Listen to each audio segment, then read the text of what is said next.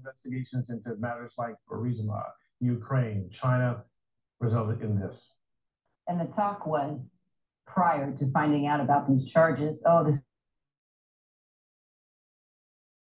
I was saying a lot. I was recording. So part of when we begin to study Caribbean theology, of course, we want to look at we talk about our Caribbean being an invention. There's so much to dissect and there's so much to say. But our theology, which is based on a kind of critical thinking that speaks to the challenge and issues of the day. By the way, there's something I want to raise with you guys, but the other student is not here, but Howard is still here. Karen is not here yet. Wait, Howard. Oh, I keep mixing up. I keep mixing up you with the other student. So, but I'm looking forward to do. I want to do a recap quickly about what we discussed because I think last week was very important. And the first part of the class, I think what I want you guys to do is to come up with your own understanding, your definition of theology. And I don't know if I don't think you were able to do the homework forward about, did you do the homework? The assignment for last week was to come up with a definition of Caribbean theology. No, sir, but I think I could craft one now. I think I could craft one now in a couple of minutes. Oh, okay. You want to craft and come up with a definition. Yes. So the first thing I wanted you to do was to come up with a definition of theology based on the discussions that we had in the last class, because in the last class, we started the lecture, and I made some very important points as it relates to coming up with a definition for Caribbean theology, if I could find that. Here it is. Caribbean theology. Is it this one? No, that's the course outline. Oh, and we haven't gone through the course outliners yet, but Caribbean theology dynamics, documents, abortion. Where is it? Oh, here we go. Caribbean theology and the issue of power. Because we said last week that some of the key themes and perspectives within Caribbean theology include, one, we said contextualization, and we talked about contextualization, which was Caribbean theology emphasizes the importance of engaging with the specific cultural, historical, and social realities of the Caribbean context. And we said that it seeks to bridge the gap between theology and the everyday experiences of Caribbean people. We said that liberation theology. The second thing we talked about in terms of key themes and perspectives within Caribbean theology was liberation theology, and which was influenced by the broader liberation theology movement or liberation movement.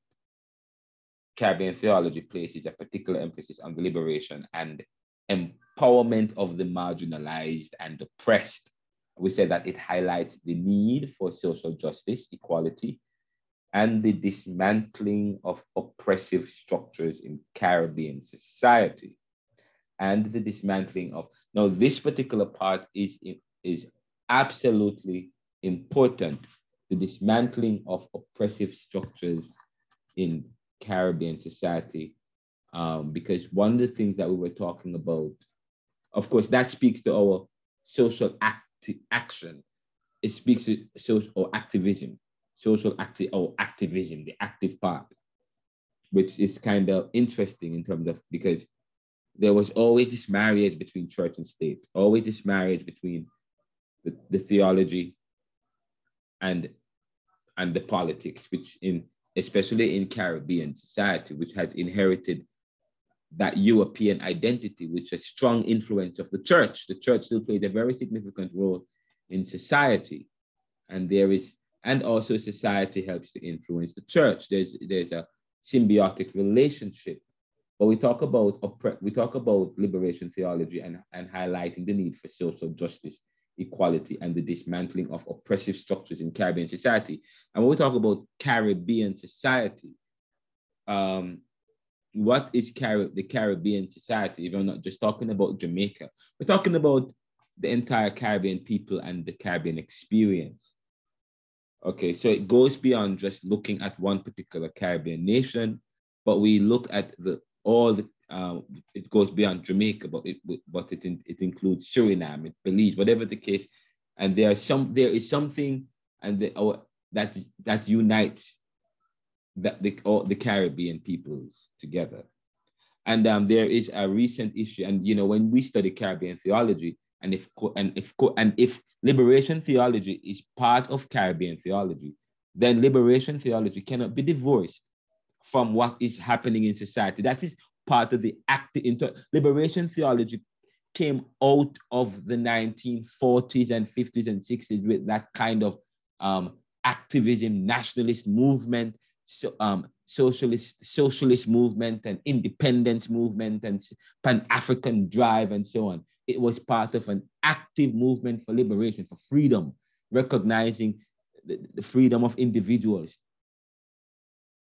And so it came out of all of that. And so I talk about, so our theology cannot be devoid from what's going on in society. And I think we started last week talking about Haiti.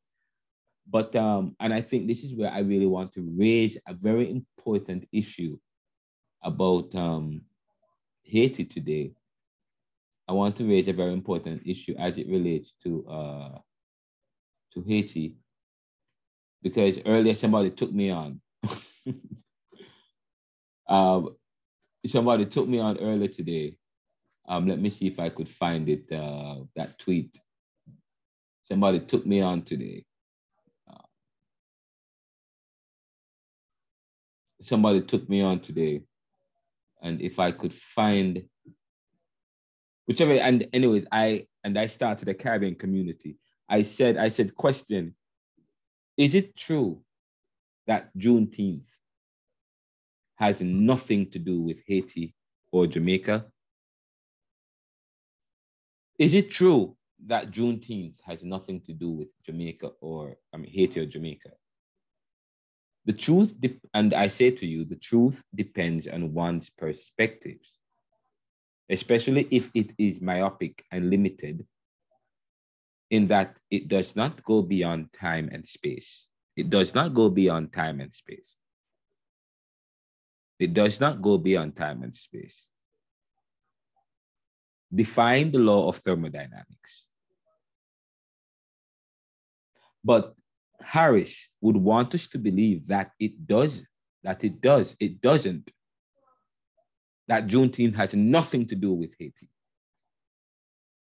Based on his reply to the post I shared on Juneteenth, calling for us to be good Samaritans. The post that I had shared called on us to be what? Good Samaritans. And the idea of this good Samaritan came from the class last week when we were talking about being good Samaritans. Calling for us to be good Samaritans in the fight for justice. That is liberation theology. The issue, okay? The fight for justice. I had posted yesterday via my Twitter, as we reflect and celebrate the emancipation of slavery, leading to universal suffrages and human rights in the US on this Juneteenth. I had posted this. Let's not forget our brothers and sisters in Haiti. Our brothers and sisters. Notice the word brothers and sisters, and I carefully choose my word. No, let's not forget our brothers and sisters in Haiti, still fighting for these same rights that is human. And then I asked them to sign the petition for Haiti. The petition that Caribbean governments should support a Haitian-led solution against foreign interference. And I put the link to the tweet. Harris critiqued in the thread via Twitter, saying Juneteenth has nothing to do with Haiti, no Jamaica. I responded saying, but it does. But it does. In the words of C.L.R. James, and I quote, Fidel Castro and the Cubans are not Black, but their revolution was West Indian. And those aren't my words. Those are the words from C.L.R. James. C.L.R. James, in his book, from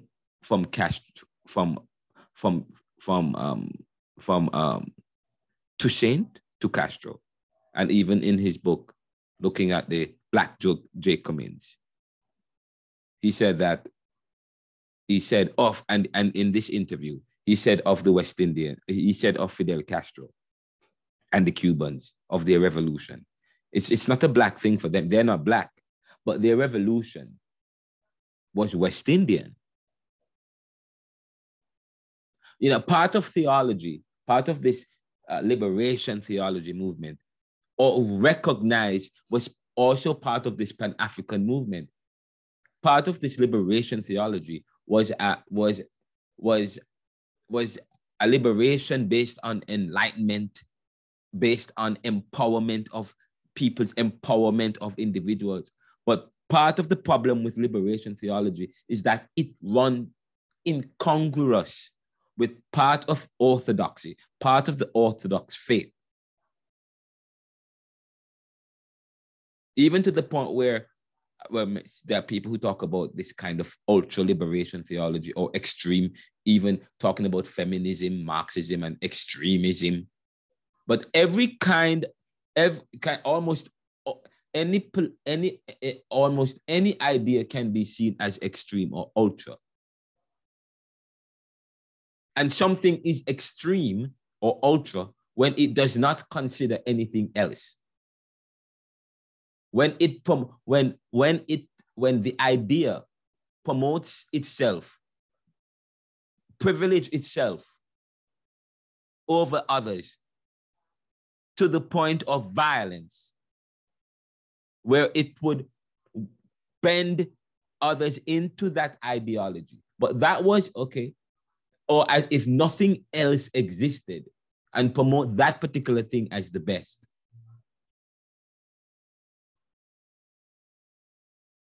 But of course, so there are those there, but it happens.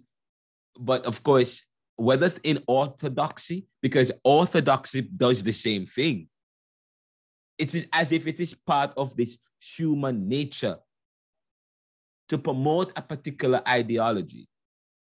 But that's not all of you know, you have feminists, but you have ultra-feminists. You have liberation theology, but you have extreme and ultra liberation theology. But the thing about liberation theology was a recognition of the other. A recognition of, and not just a recognition, was an acknowledgement of the other. It is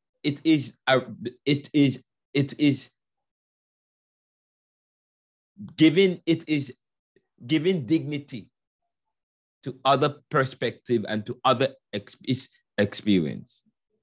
It is to raise the individual. It is to raise the individual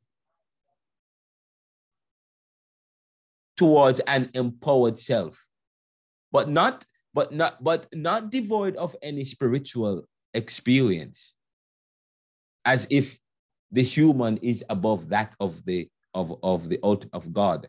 But there are those who may see that, because talking about when you talk about your view of God, is it a top-down approach or an up or a bottom-up approach? And of course, that based on your one school of thought will determine your approach to theology, especially in terms of postmodernism. But we said that Kant in his history said that history is a result of the varieties of human nature and circumstance. But back to the point, we talk, so it's the recognition of, so I said, let's not forget brothers and sisters in Haiti, still fighting for the same rights that is human. Our brothers and sisters, they are still fighting for the same rights that's human. Sign the petition that Caribbean government support a Haitian-led solution against foreign interference.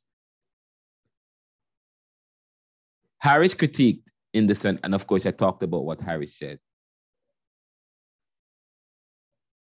And I said that while Harris believed that Juneteenth has nothing to do with Haiti or Jamaica, it's an American thing, I said it does, in the words of C.L.R. James. Fidel and the Cubans are not black, but their revolution was West Indian. We are all fighting for the same thing. What are we? Okay. Indeed, if one is not free, then none is free. If one is not free, then none is. That is the basis of Pan-Africanism. That is the basis of liberation theology. That is part of the Caribbean experience, where we are fighting for independence, fighting for self-determination, fighting for nationhood, fighting for sovereignty. And it's an acknowledgement of the other. So if the Haitians are not free, then we are not free. If they are fighting for freedom and independence, and we talk about, when we look at the idea of Christian theology, which is influenced by the Judeo-Christian faith or doctrine that talks about sacrifice. And the picture of Jesus on the cross and what Jesus represents. Our Christian theology, and well, of course, Jesus was said to be a Jew, but he went outside of his Jewish community and he took unto himself friends and followers who were Gentiles and of a different race and ethnicity and group, a different kind of people, and went as far as to deny his deity or his divinity. And of course, sacrificed himself in order to bring all men. Read the scriptures and you see what the Christian Bible, or look at, and of course we talk about the picture of how Jews see the problem of the Christian, but the problem that Jews had with the Christian Bible, we talk about that. Jesus is too weak. Jesus does not speak to the experience of the Jewish people. The experience of the Jewish people does not give them, cannot allow them to see a Jesus that is brutalized, and that is not part of their experience. While the Greeks, with their Achilles, could not see a hero that was like the Hebrew Jesus.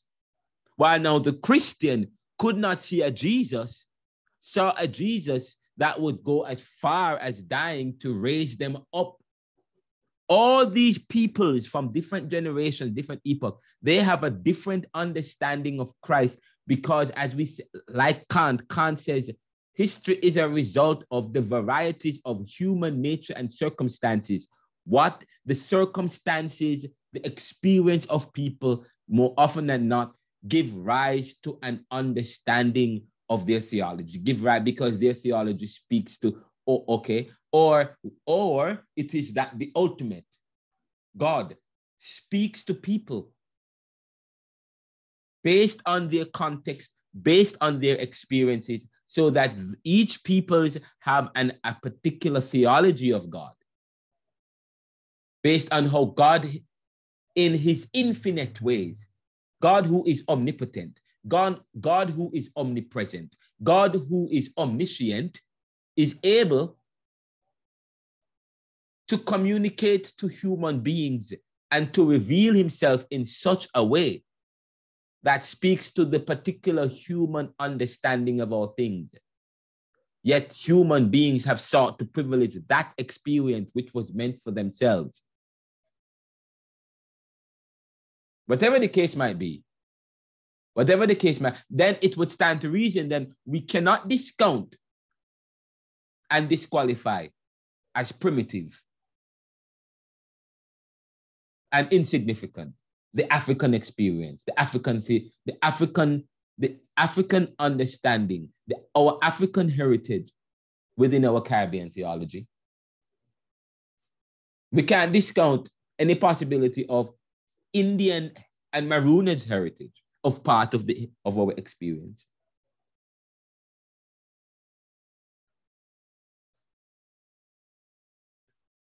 But whatever the case might be,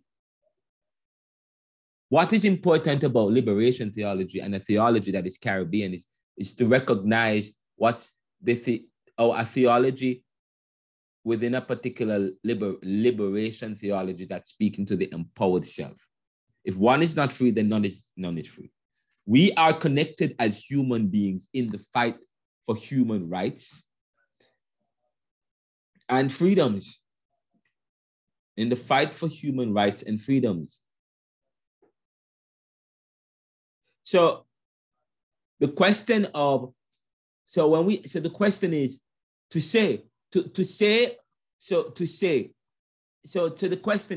it true that Juneteenth has nothing to do with Haiti or Jamaica? Is it true? That's a question that you guys could ask yourself.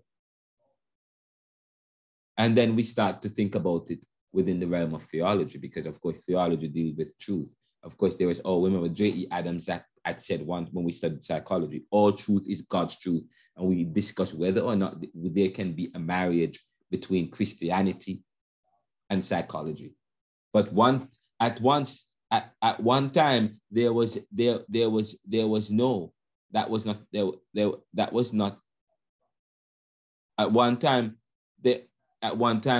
Christianity and psychology had no love. You could not integrate psychology with theology. There was a big debate about the integration of psychology and theology.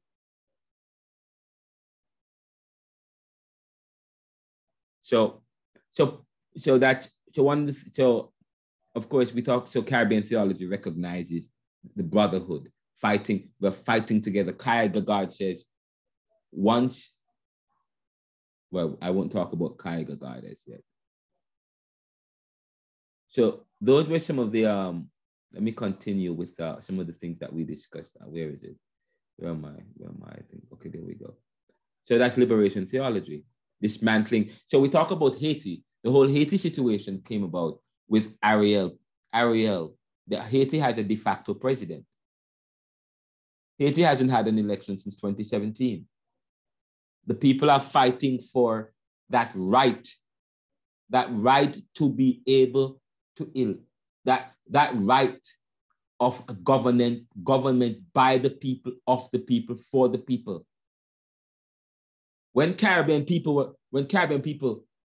we were fighting for independence, we were fighting for a kind of nation, a nation that was Caribbean, a nation that was of the people who lived there, that was free from foreign interference, a nation that was based on laws and democracy, a nation where people could self-determine, where they could, with universal suffrage and universal rights. And Haiti was one of the first Black country, on the first country to have independence and to be free. And the thing is with Haiti, they didn't get independence, they took their independence. But today, they don't have the people, our brothers and sisters in Haiti don't have the luxury of what we have here, of what other people have in other parts of the Caribbean. They are being denied that, and they are fighting for that right. And in order for that right to be guaranteed, they need brothers and sisters all over the world, including Caribbean, who is part of, and Haiti is part of that Caribbean West Indian community that is fighting for democracy, that help to preserve democracy. CARICOM and Caribbean community and our Caribbean theology is all about fighting for and preserving democracy and nationhood. But what we have is foreign interference and foreign penetration, and people all over the world that is recognizing a de facto government that is holding on to power and preventing its people. And I ask, what if Jamaicans had to live through a political party that's holding on to power 6, 7, 8 years, and they're still in power, no election, and there is no indication of an election, denying that you're right as a Jamaican? And so it has led to gang warfare and other kind of and that has added violence on top of violence. And so we have, that's all. So our theology speaks to that. That's the liberation theology. There's also the third thing that our theology speaks to. The theme is Afro-Caribbean spirituality. And I asked some of you that at this point in the class, when you come to this level, you would have already done systematic theology. I mean, you would have already done introduction to theology, contemporary theology, postmodern theology, digital technology and theology. And then by now you are ready to Roman theology. I don't know if you do that, and so on and so forth. Bible and history and so on. You come to Caribbean theology. We are looking at, okay, based on all that you have studied, what is your understanding of Caribbean theology? And how does it speak to Caribbean experience today and tomorrow? Does it, and okay, and does it, and does, and therefore, and so the question is, as we go through the course, we'll ask, how have your theology been adjusted? How has it evolved throughout this course or throughout your experience? What has been your greatest influence? What is the greatest influence? What influences your theology and why?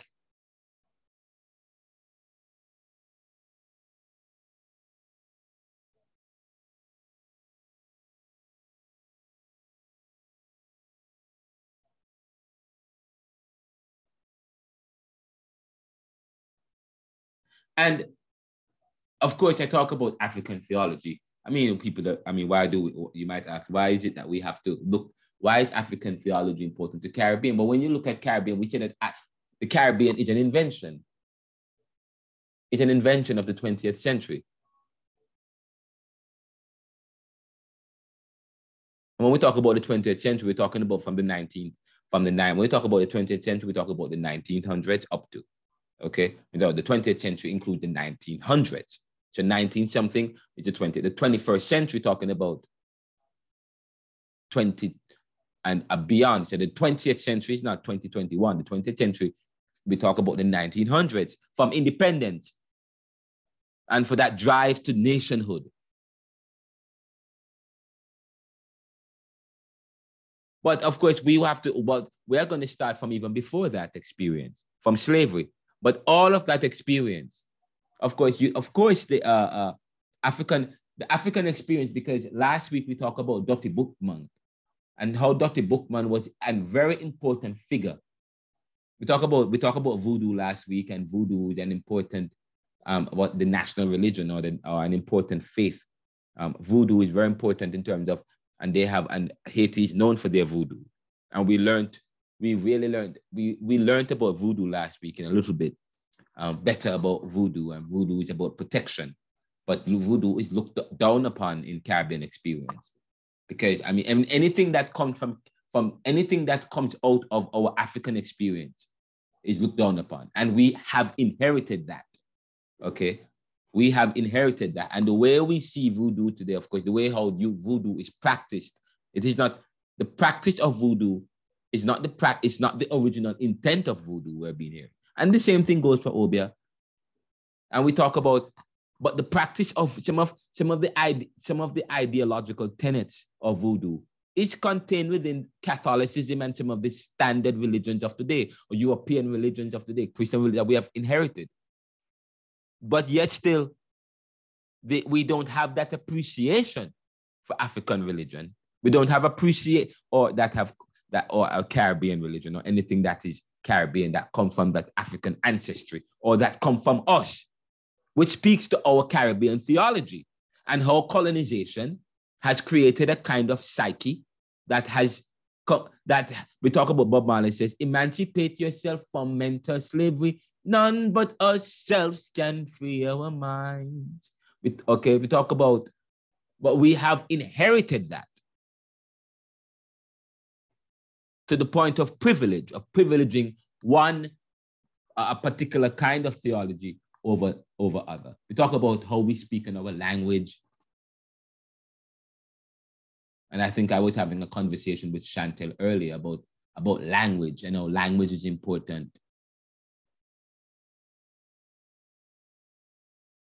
And we talk about mainline churches, even in our language, the mainline churches. Well, what are the mainline churches? The Anglican, the Catholic Church, the Presbyterian.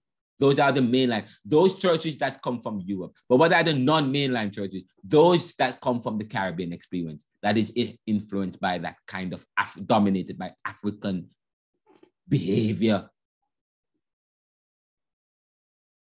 So when we talk about Caribbean theology and that Afro-Caribbean spirituality, it's quite interesting that you have not done. There is no talk about African Caribbean spirituality in Caribbean theology. Okay, but of course, the institution that, you know, I say to you, when you study anything, you study the context, because earlier we talk about contextualization of our Caribbean theology, but we talk about, and I said to you earlier, I went around the bush earlier and talked about that the penetration from without, European penetration, and how the context is important, and the contextualization of our understanding of Caribbean. So the context, the school, so say for example, I say to you, what school what seminar, where are you being trained? When you, okay. So if I say to you, all right, fine, come up with a definition for theology based on what you have understood and your own experience. And your understanding of theology also refer to some sources. What major figure, what influences or theologies have come to influence your understanding of your definition or your interaction of this idea of what theology is? What is your faith experience, and how does that speak to it too? What about your mom and your dad and the community you're in? Okay, what about your understanding of history? But what about challenges to your theology, and how does it affect or interact with your theology? Do you hold any biases to your theology? So now we are going deep, because part of Caribbean theology, like Caribbean thought, is doing critical thinking. We're revisiting our theology, not to discount it, but I said to people, why I used to teach apologetics, and I said to people, and I discovered that many people are afraid of apologetics. Do you know why people are afraid of? And I would tell my students in apologetics, do not be afraid to be challenged. Do not be afraid to be pushed. Do not afraid to be questioned. Because if you are afraid to be questioned, that means you are not certain of your of your own truth, of your own perspective, of your own, okay? You are not certain of it. And of course, there are people who said you can't be certain of anything. So fine, so if you can't be certain of anything, why do we have privilege? Of course, we talk about we can't be certain of anything because of that psychological understanding that is also contained within our theology. That is inherited phenomenology, Descartes. I think, therefore I am. A recognition of what can you know. But of course, psychology deals with the mind. Theology goes beyond the mind to dealing with the spirit. But of course, Descartes talked about this dualism, the mind and the body. The mind and the body experience. But where does the spirit, and of course, then we get into a heavy debate within Christendom as it relates to the spirit of the human, which brings about the balance and so on and so forth. But we're going to talk more about that some more. But we talk, so the institution, you are at Caribbean Theology. You're at Caribbean Theology. We're being at Jamaica Theological Seminary. A seminary that was started by the missionary church in Jamaica. So of course, so we have to also study the missionary church in Jamaica. The missionary church in Jamaica, their theology,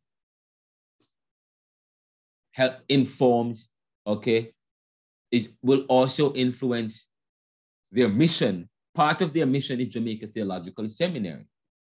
Jamaica Theological Seminary, of course, will then have as its outlook a kind of theological training that almost mirrors and represents and promotes a missionary church kind of understanding of theology. And then if you go to UTCWI, the theology might be a little bit different. Of course, you are going to get a course in Afro-Caribbean spirituality if you go to UTCWI, most definitely, okay? But some Bible schools don't have that. But Afro-Caribbean, this Afro-Caribbean spirituality is part of the experience. And so we ask, why is it that the Afro-Caribbean spirituality is not part of the Caribbean experience? So I'm happy I asked that question and Howard responded. So I'm going to change the course a little bit. I mean, I think, no, actually, I don't have to change it because if you look at the syllabus, we are going to deal with Afro-Caribbean spirituality. And part of the reading, I will give you a reading to do which delve into Afro-Caribbean spirituality. And then, okay, and then we will interact with that. I'm going to, before we wrap up this class today, I want to talk with you about, I think I had shared a paper with some of the persons in my Caribbean Thought class. But when you are submitting an interaction paper to me, this is what I want, okay? So as I talk to you now, Howard, about your definition of the assignment I'm asking you to do, it's not a quick assignment. It's not easy. Then you start to think deeply about the assignment. Then you're going to say, wait, no, sir, I don't think I can do this assignment right away. Because it reflects, Socrates says the unexamined life is not worth living. But this examination that Socrates is talking about, it's not surface level. This examination, okay, is a deep metaphysical reflection that speaks to epistemological truth. And within this class, coming out of our Caribbean theology and faith experience with the ultimate.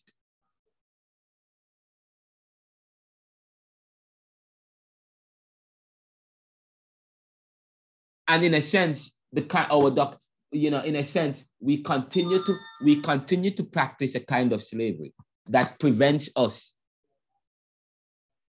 from going outside of school of thought or a doctrine or an institutional or institutions. Now we get to the institutionalization of our theology. Because I talk about the key themes in theology. When you look at perspective within Caribbean theology, we talk about contextualization, liberation theology, Afro-Caribbean spirituality. But just as though we in Caribbean thought, we talk about, we visit Michel Foucault that talks about postmodernism, but as a critical thinker that was like Kant and so skeptical of institutions, because institutions helps to preserve social control and social power on establishment.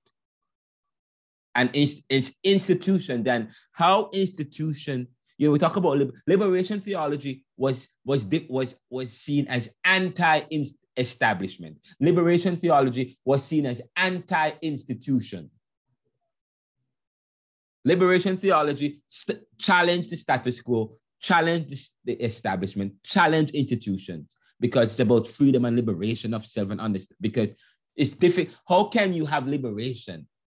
And that's why some people could not have a liberation theology and still practice a kind of European theology or Christianity. So some people, which will have led to what the Bob Marley religion or Rastafarianism and so on. Or some African religion that we have in the Caribbean today. But outside of that, we talk about institutions and how institutions exist to control and how institutions help to direct theology, our theology. So part of the challenge of grappling with our Caribbean theology, which is part of revisiting history and deconstructing philosophy and critiquing history which is part of revisiting of our theology, the exercise of this new critical exercise, is to also, sometimes it is difficult to do. And, you know, I used to go to the Jamaica Evangelistic Center, at an evangelical church. My father was a pastor as evangelical, and even today there's still this evangelical experience. And some people would look down if you go to any Bible school outside of that particular denomination's Bible school, the institution's Bible school. When you come back, you have to go through hoops still, or you're looked down upon. If your theology, your theology is not well accepted if you are part of a particular faith experience, and you get a theological education outside of that particular denomination. You're either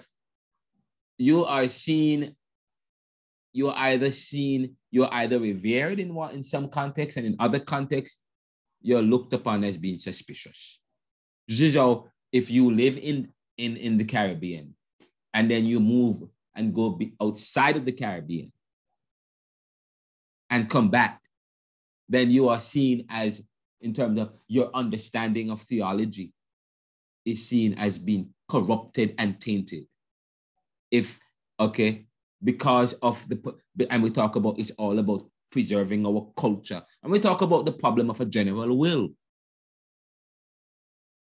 We talk about, I mean, some people whether or not institutions are good, but at the same time, does it hold people hostage? And of course, it clashes with this liberation theology. But how, if I were to ask one group of people to come up with an understanding of theology, Caribbean theology, and then go to another group within the same denomination, it probably might look the same. But outside of that, Caribbean theology recognizes and incorporates the rich spiritual traditions of the Afro-Caribbean population, including elements of African religions, Christianity, and other practices. It acknowledges the spiritual resilience and creative expressions of faith within the Caribbean context. And finally, this is not finally, fourthly, our Caribbean theology must speak to identity and cultural reclamation. And we talk about this, identity and cultural reclamation. Caribbean theology encourages the affirmation and reclamation of Caribbean cultural identity. It recognizes the importance of valuing and preserving Caribbean traditions, languages, music, and art as integral aspects of Caribbean spirituality. Identity. And yesterday I had the Urban Indian Heritage Society talk about the issue of identity. And I think, at 8:30 tonight, I'm ending the class at 8:30 tonight because I want you guys to watch the premiere of the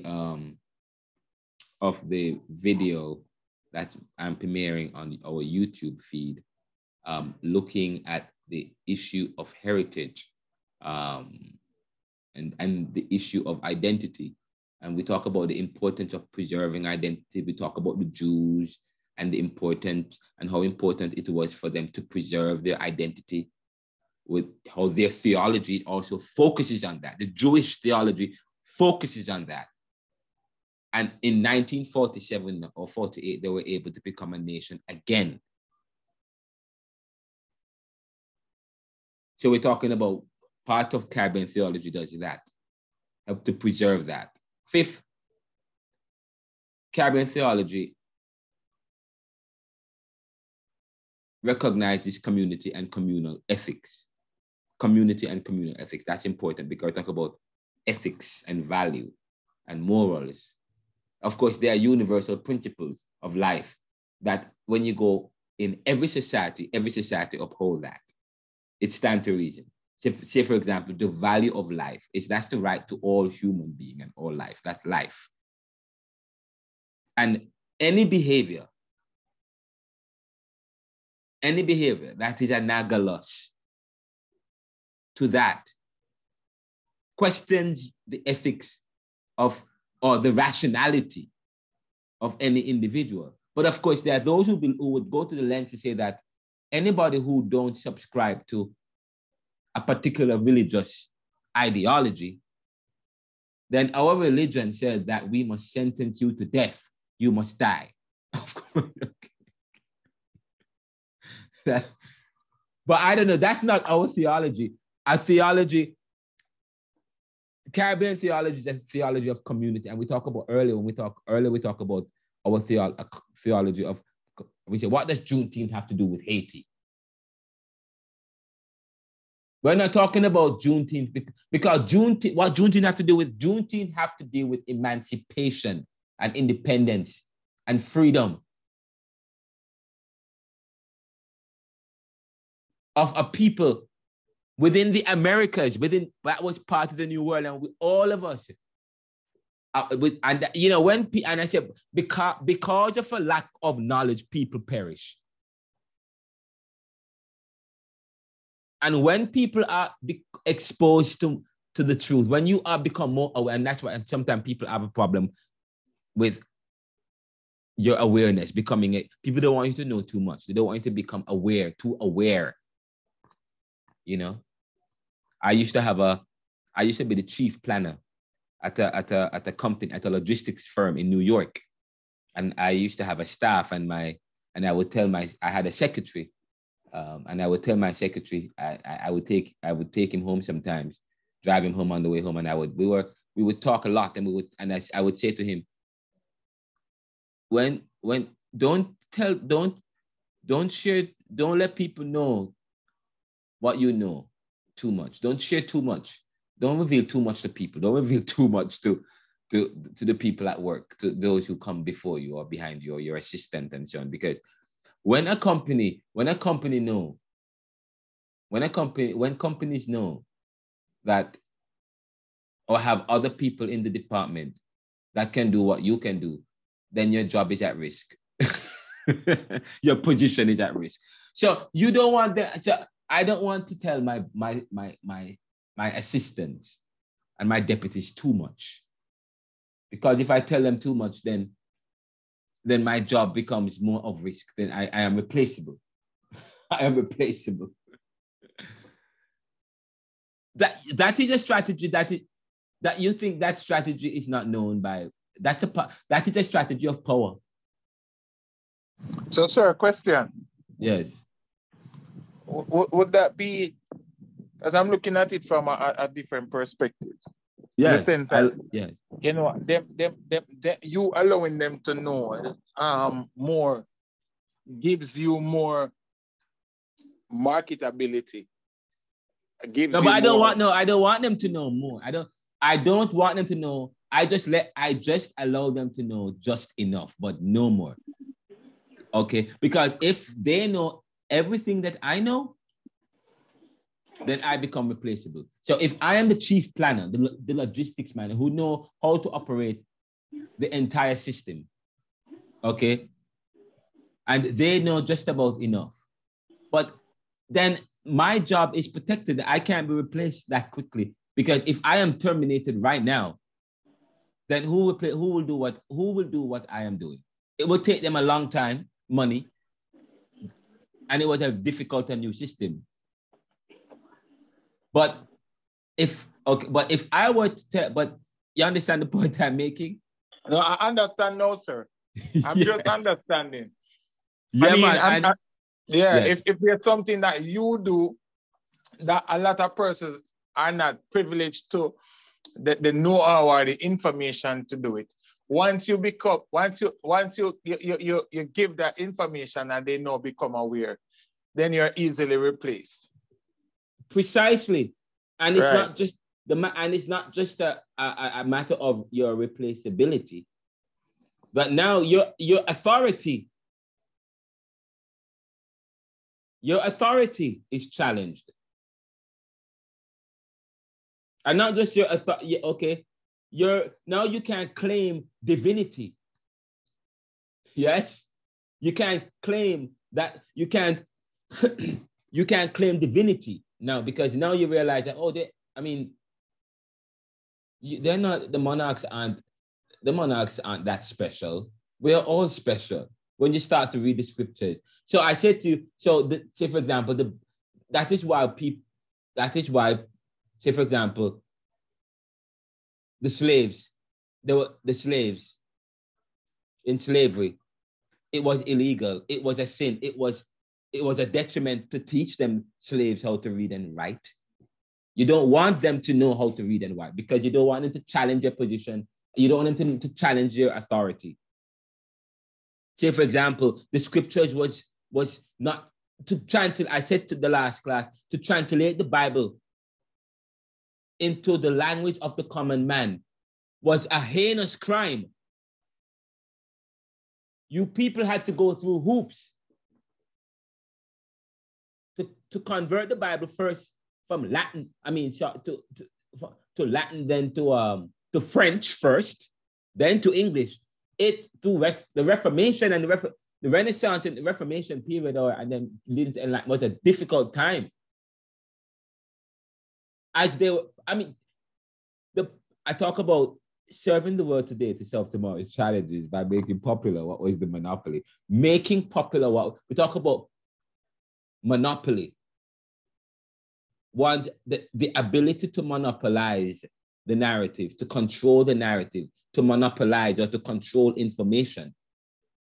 Part of power is to control. And you even in terms of institutions exist to control, and the way how we categorize people and redefine people and institutionalize people. And I said to you just now, in terms of when you're getting an academic institution, and if you're part of certain faith experience, it is a problem because now you are challenging, you're going to know too much. That's part of the strategy of the 20th century as well. In fact, if you were to study in some Black experience, I was listening to Eddie Griffin, a comedian in the US, and he was doing a comedy show. And he said, you want to scare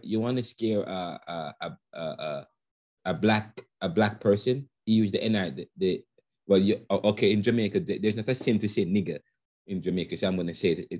You want to scare a nigger? He said, you want to scare a nigger? You just take them a book, give them a book, and they run. And when I was going to school in Jamaica, at Bridgeport High School, I was seen as a nerd. They call you a nerd and they call you all kinds of names if you are educated or if you read a lot and if you study. And in certain communities, certain experiences, even within our own experience, we look down on education and academic. But the point I'm here making, the issue of control and monopolizing information, and I say to you, the way people go through hoops to control information.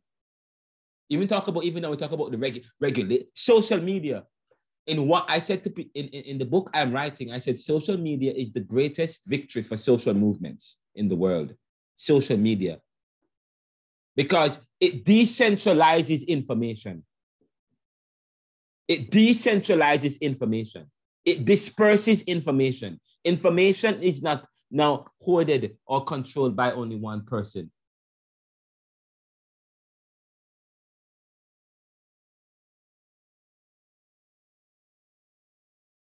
Okay. We're going to take a quick break. But this is important that we think about the whole thing about community. We talk about so part of community is good, but at the same time, it may devolve into a general will it may devolve into control. Okay, away from that same liberation theology. But anyways, so I'm going to wrap 2 minutes. Caribbean and hold on a second. Somebody needs a code from me. But it must speak to community and communal ethics. Caribbean theology emphasizes the communal nature of Caribbean society and promotes a sense of community, but not to its detriment. And I'm going to add that, not to its detriment. It promotes a sense of solidarity. It promotes a sense of solidarity and collective responsibility. Collective. So collectively, we have a responsibility to, collectively, we have a responsibility to fight for our brothers and our sisters in Haiti. It calls for a reorientation towards social and economic practices that prioritize the well-being of the entire community. It is important to note that Caribbean theology is a diverse and evolving field, with different theologians contributing their unique perspective.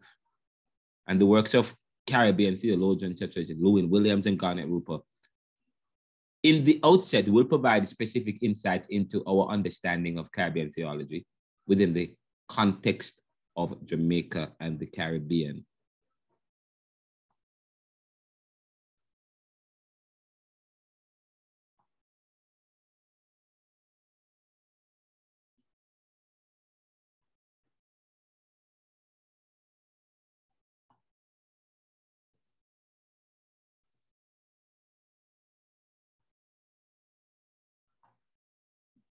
Okay.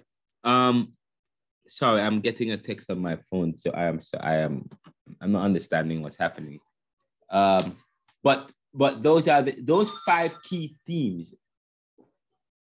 When you think about when we are finished with Caribbean theology, when we're finished with this course, I am hoping that you will write an in-depth essay speaking to Caribbean theology as a new scholar, as new theologians of the 21st century, as we go into the 21st century, understanding that we are an invention, going into the 21st century with certain assumptions that we have, assumptions that is inherited from our colonial experience, which has not left us, which helped to shape our theology. One of the questions, for example, the practical working of our theology may speak to the issue of our stance on certain things, our stance on period poverty. How have our stance, how has our theology affected our actions and our inaction on matters such as social justice, on matters such as period poverty, in terms of the masculinity of our religion, which pertains, and how that continues to shape? I mean, how does that speak to that? How does it speak to the issue of our inclusivity? How does it speak to the issue of diversity? Because liberation theology and Pan-Africanism and all that, and post-colonialism speaks to diversity and the fight for and all of that. How can we, just as though at the outset in the 1980s and so on, people were talking about whether or not we can integrate Christianity with psychology. Can we integrate Caribbean theology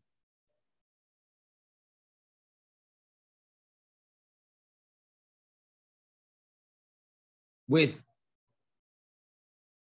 diversity, inclusion,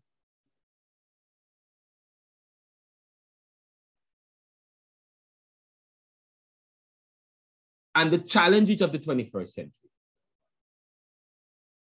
Issues such as the Me Too movement, issues such as abortion. Of course, one of the things we're going to talk about is abortion, and there's been a lot of debate on abortion. If you look at the Jamaica Gleaner, they was talking about abortion. If you talk about, and if I were to ask you, what is Jamaica's position on casino gambling? They will give you a theological, the policy that Jamaica has adopted, and many Caribbean countries have adopted on casino gambling, and the policy that many Caribbean countries have adopted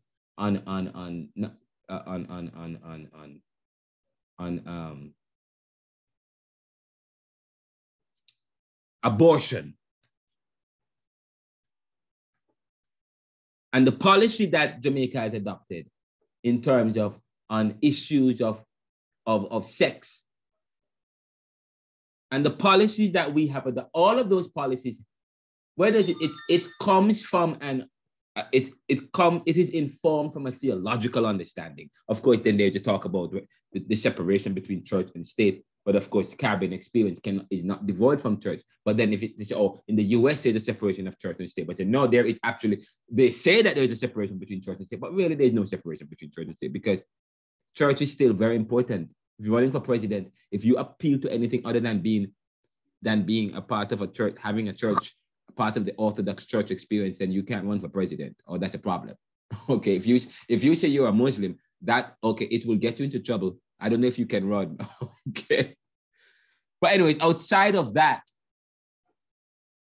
the Caribbean theology is much a part of Caribbean thought as our Caribbean thought and the Caribbean theology. Sir? Mm-hmm. Question. Can we talk about Caribbean theology and liberation theology without including European thought? Because in my head, the Caribbean is this amalgamation of all these different groups with different thoughts and different views. So is Caribbean theology Black theology, or is it African theology, or is it more of Black, white, Chinese, Indian? Because where we are as the Caribbean, even Jamaica, we have our motto, out of many, one people. So can we have Caribbean and liberation theology without the inclusion of Europe ideology, Indian ideology, Chinese ideology, and all the various groups that are having their own experience, are having this Caribbean experience? That's my question. Well, earlier I said to you earlier that we profess out of many one people. But yet, what is dominant within Caribbean theology? We talk about the dominant as against the periphery. We talk about influence, but what is the dominant? There is still a person. My argument and my assumption, my argument, and based on observation and study, is that Caribbean theology is heavily influenced by its European experiences, not necessarily its Caribbean. Of course, the people are predominant. Even today, we are challenging Jamaican heritage or Caribbean people heritage as not only African, but also there is also native or Indian heritage. We are saying that there is a connection with the native people here on the island of the Caribbean.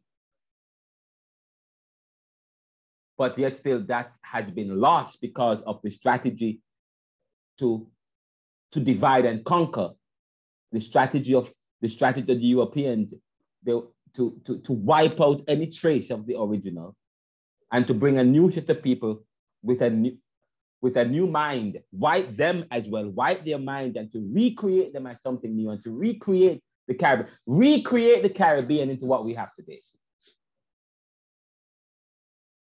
But yet still the peoples that occupy the place and the space in the Caribbean, yes, we say that they are comprised of a mixture, And but the experience, but the African experience, you haven't even done African theology or Afrocentric. What I said to you is there, or anything that is unique to the Caribbean in terms of our theological experience. That is not seen as as normative. That's not welcomed. Even today, Rastas are seen as still part of the fringes. Rastafari religion is still seen as still not as welcomed by many Caribbean, because when you study Caribbean experience, you said, yes, we've had European influence, but that was always the case to remake Caribbean as small European countries. Okay? That has been achieved in a sense, with a little bit of flavor but yet still that African flavor is still not necessarily celebrated, especially when it comes down to our theology and that which comes from Caribbean experience. So that which comes from Caribbean experience today is still seen as secondary to Caribbean. It's seen as part of the fringes. It's not taken seriously. So yes, that has helped to influence Caribbean and the people. But the people in the Caribbean, majority of them are not necessarily European. They have, of course, there's some mix and match with European, but they're African descent, their African ancestry, the African experience, part of that theology, part of that faith, that part of that has been corrupted as being insignificant, primitive, and irrelevant. Now, as you talk about liberation theology was fighting for, it's part of the independence movement. That was part of Caribbean experience. We were fighting for independence. It means we were opposing the status quo, all things that was European, to create our own experience, own politics, own nation, with our own religion, own tongue. So yes, so that means there will be a pushback against, not only just in terms of the government, but also the ideologies and their philosophies. But that has not been taught. But the independence that we received was gifted to us through ceremonies for the most part, except Cuba and Trinidad and Tobago. But yet there's still that European influence in these. European influence. So liberation theology, is that part of that? Can there be a marriage between Caribbean theology and liberation theology today into the 21st century? I mean, the 21st century, what you have that the Caribbean, what is shaped, the Caribbean today is being penetrated by television, social media, as the Caribbean become much more sophisticated in terms of its communication, access to technology as well. I mean, the proliferation of its transformation into as a tectonic center, the Caribbean. It's slow, but it's proliferating over the last couple of years. So that has also have affected our theology. So to answer your question, yes. So that's to answer the question. Whether or not liberation theology is there a marriage between Caribbean? That is what, Bob Marley talk about emancipate yourself from mental slavery. A slave, okay. So in a sense, we have inherited a kind of European culture and a kind of European theology. And yes, although we are dynamic and mixed, there is still a level of discrimination towards our Africanness or anything that is original to us. Now, and I will pause here for now. I will pause here for now, and then what we will do is, that was important. That was what we did last week as we contend for a definition and an understanding of a Caribbean that is an invention which has to reinvent itself, and a Caribbean that has been penetrated, and we look at the issue of penetration, who is doing the penetrating, who is doing the penetrating, and who is receiving the penetration. Yes, and that's an important issue of power, an important trope of power. Okay, the issue of penetration, and so when you start to look at the Caribbean and its position within this penetration, Caribbean and its openness, Caribbean and its vulnerabilities, not just in terms of its economics, but in terms of its ideologies, its philosophies and theologies. Okay, the headquarters of theological centers are where? In the US or in Europe. So we talk about can the Caribbean have what we talk about Caribbean autonomy and independence, yet there is still deep connections and acknowledgement to an authority that is outside of the Caribbean.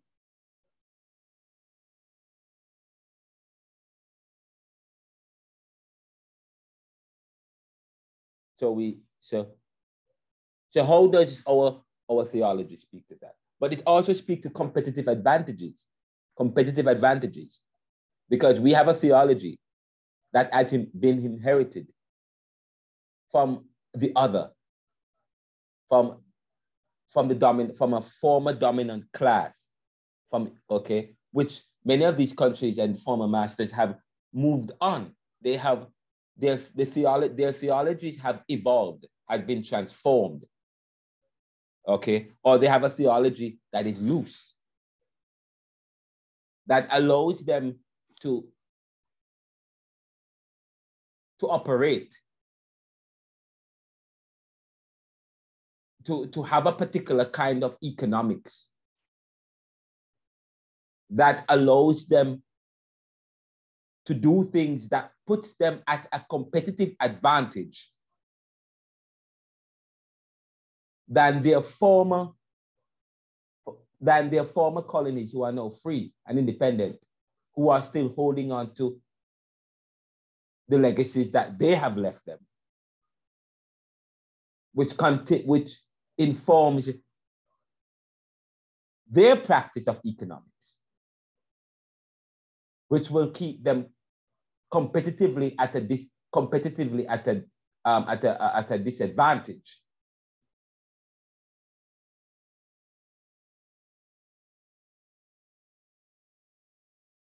So even we talk about theology, and we talk about our theology must speak to the place and the position, the Black position in the world, the Caribbean position in the world. Could it also stem from a kind of theology that we have?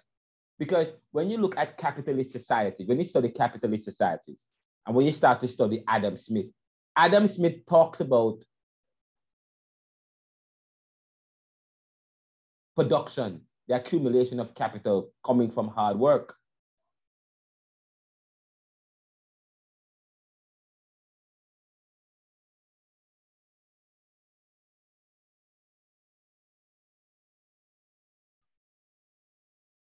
Capitalism and the wealth of nations. And then Max Weber wasn't a theologian. Okay, Max Weber was not. He was an economist or a socio who wrote about socio-political issues. But here is it using theology to inform his economics, because when you read Max Weber talks about he presents to you a theological understanding of the economics of Western civilization, saying that the kind of capitalism was one that was Protestant, that was informed by the Protestant faith, or by Calvinism, or Arminianism, or Protestant theology of working hard leading on to salvation. But what was unique about this understanding is that Western societies never really followed a Protestant ideology. This is the critical part of my theory. It never followed no Protestant. I mean, not everybody was, it was Protestant probably in its understanding of all things, but everybody never worked hard. Some people work hard, but the majority work hard, but the dominant class, a few people reap the benefits. So the idea that was taught was that everybody work hard, but no, but there are some people work hard based on the class that you're in and the way, okay, and the way in which society is constructed.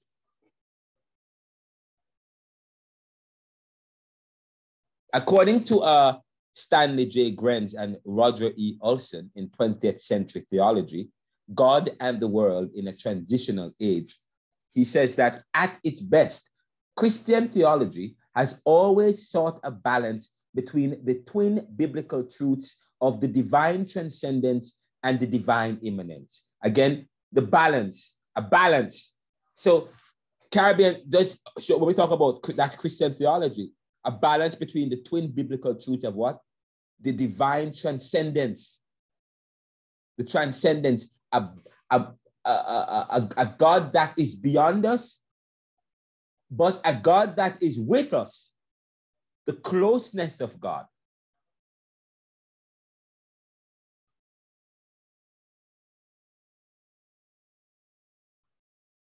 A liberation theology was really promoted and revolutionized how we this balance of immanence versus transcendence as it relates to the immanence of God, the closeness of God. In fact, to the point where they bringing down God, seeing God, bringing down God to the human. On the one hand, God relates to the world as the transcendent God. That is, God is self-sufficient. Apart from the world, God is above the universe and comes to the world from beyond. As the Hebrew scriptures so forcibly declare, God dwells in the heaven, God is in heaven, and you are on earth. In Ecclesiastes 5:2, and the seer reports seeing the Lord seated on a throne, high and exalted in Isaiah 6:1. However, God also relates to the world as the immanent one. This means that God is present to creation. The divine one is active within the, and this is the liberation part of that theology. And sometimes it embraces that more than anything else. The divine one is active within the universe, involved with the processes of the world and of human history. And Paul emphasized this truth in his well-known speech on the Athenians in the meeting of the, of course, in the meetings of the Areopagus. He said, God is not far from each one of us. For in him we live and move and have our being. In Acts 17:27-28. God is not far, for in him we live and move. For in him we live and move. The related theme of God's Spirit, presence. The related theme of God's Spirit, which is present as the sustainer of creation, is repeatedly sounded in the Old Testament, especially in the wisdom literature, such as in Job and so on. And Jesus himself created the natural processes such as sunshine and rain, the feeding of the birds and the beauty of the flowers, to the agency of his Father, which speaks to give the social action, the active, the immanent part of God. Immanent part of God. So that's part of the understanding of Caribbean theology. Caribbean theology is a marriage and put into clear view this balance between the transcendence and the immanence of God, especially within Christian theology.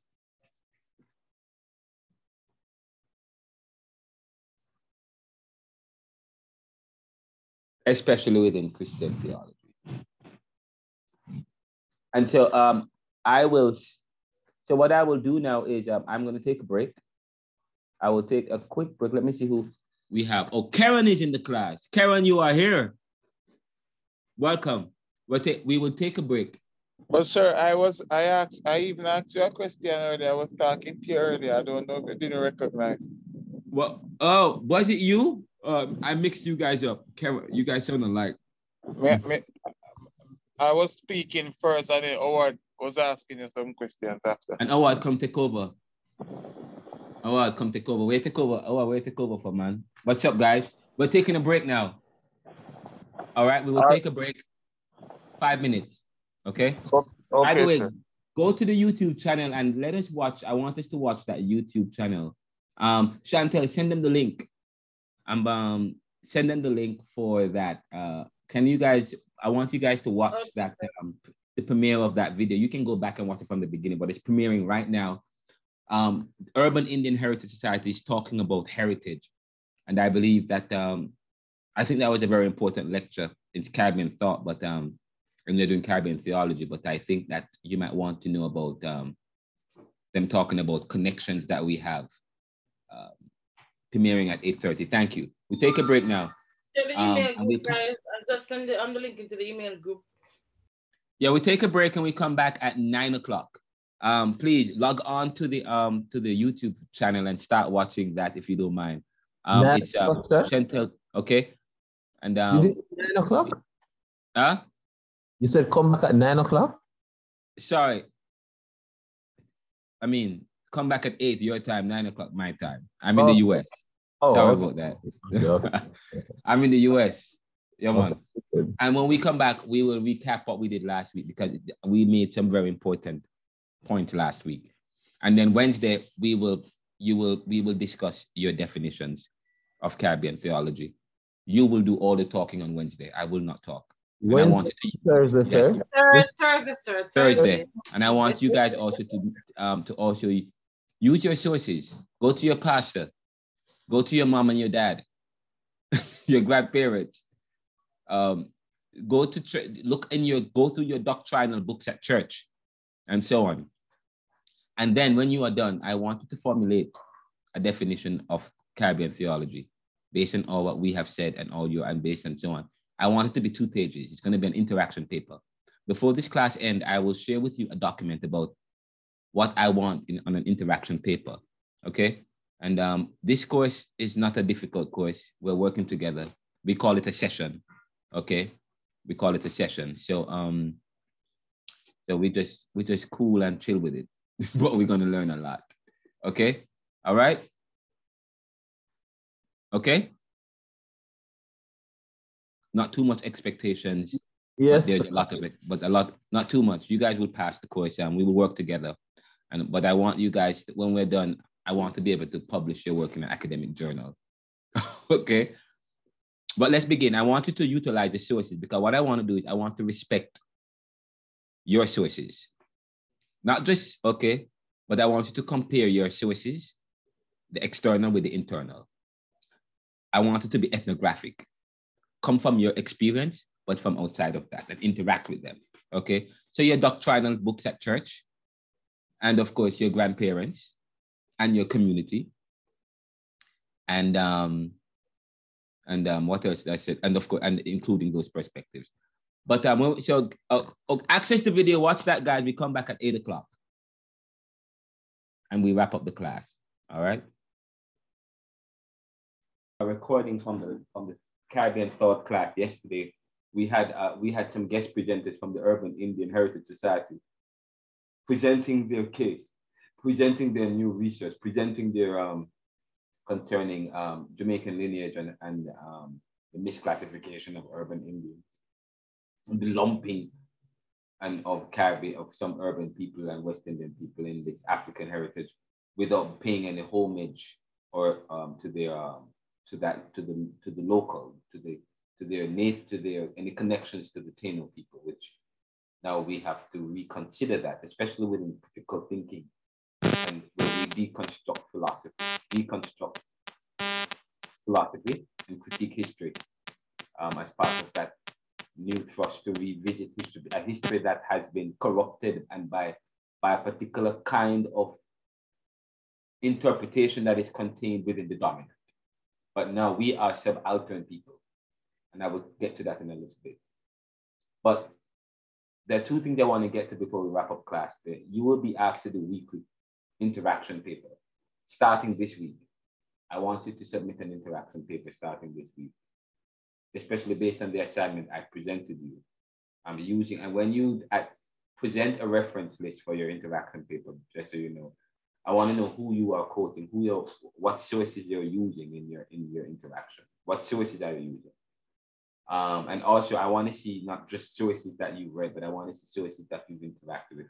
For this course, and based on the nature of this course, we are not going to commit the same crime as other people. This course embraces Caribbean thinking as part of those things that are in the periphery, we bring them front and center. We bring our families to bear front and center and their own experiences and what they have to say. If you listen to American Indian Heritage talking about the whole issue of doing your own history, doing your own genealogical study, reclaiming your own heritage, because validation is also part of restitution and reclaiming. Reclaiming is part of the job of Caribbean theology. So I said to you, not only, right, yes, read the Stanley Grants, yes. Read Transforming Missions if you want. Transforming Missions, I think who wrote Transforming Missions? It was David Bosch, Paradigm Shifts in Theology of Mission. Because when you start to think about Caribbean theology, the issue of missions will come to bear. And he wrote this book in 1992. And it was quite interesting. It was part of a series. And what was quite powerful, he said that in the introduction, he said, entitled Mission, the Contemporary Crisis Between Danger and Opportunity, between danger and opportunity. Since the 1950s, of course, we talk about, when you look at the coming to be of the Caribbean and the coming of the African beat, but we live in a world that, an ethnocentric world. And part of whole slavery, part of Christian mission, you may ask. And because Columbus and the Spanish and Europeans, they were coming also to Christianize a people. In other words, no recognition of the people's own experience as being normative and valuable, because the Europeans had a religion that was better than others. Europeans were better than anybody else in the world. That's privilege, okay? The Europeans were better, their religion were better, their tongue and everything was better. And if you had something that was good, it becomes part of theirs and reworked into theirs. Not okay, but to the issue of mission, we talk about the Caribbean being an invention in terms of not just our economics and part of our culture with a hybrid mix of different cultures mashed up together, wherein part of that mix is looked down upon as being secondary to the other part of the mix. Whatever the case might be, Caribbean theology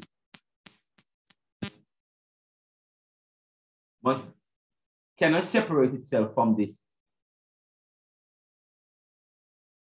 mission, because part of Christopher Columbus was that part of the work of Christopher Columbus, of his vocation, was that of a missionary.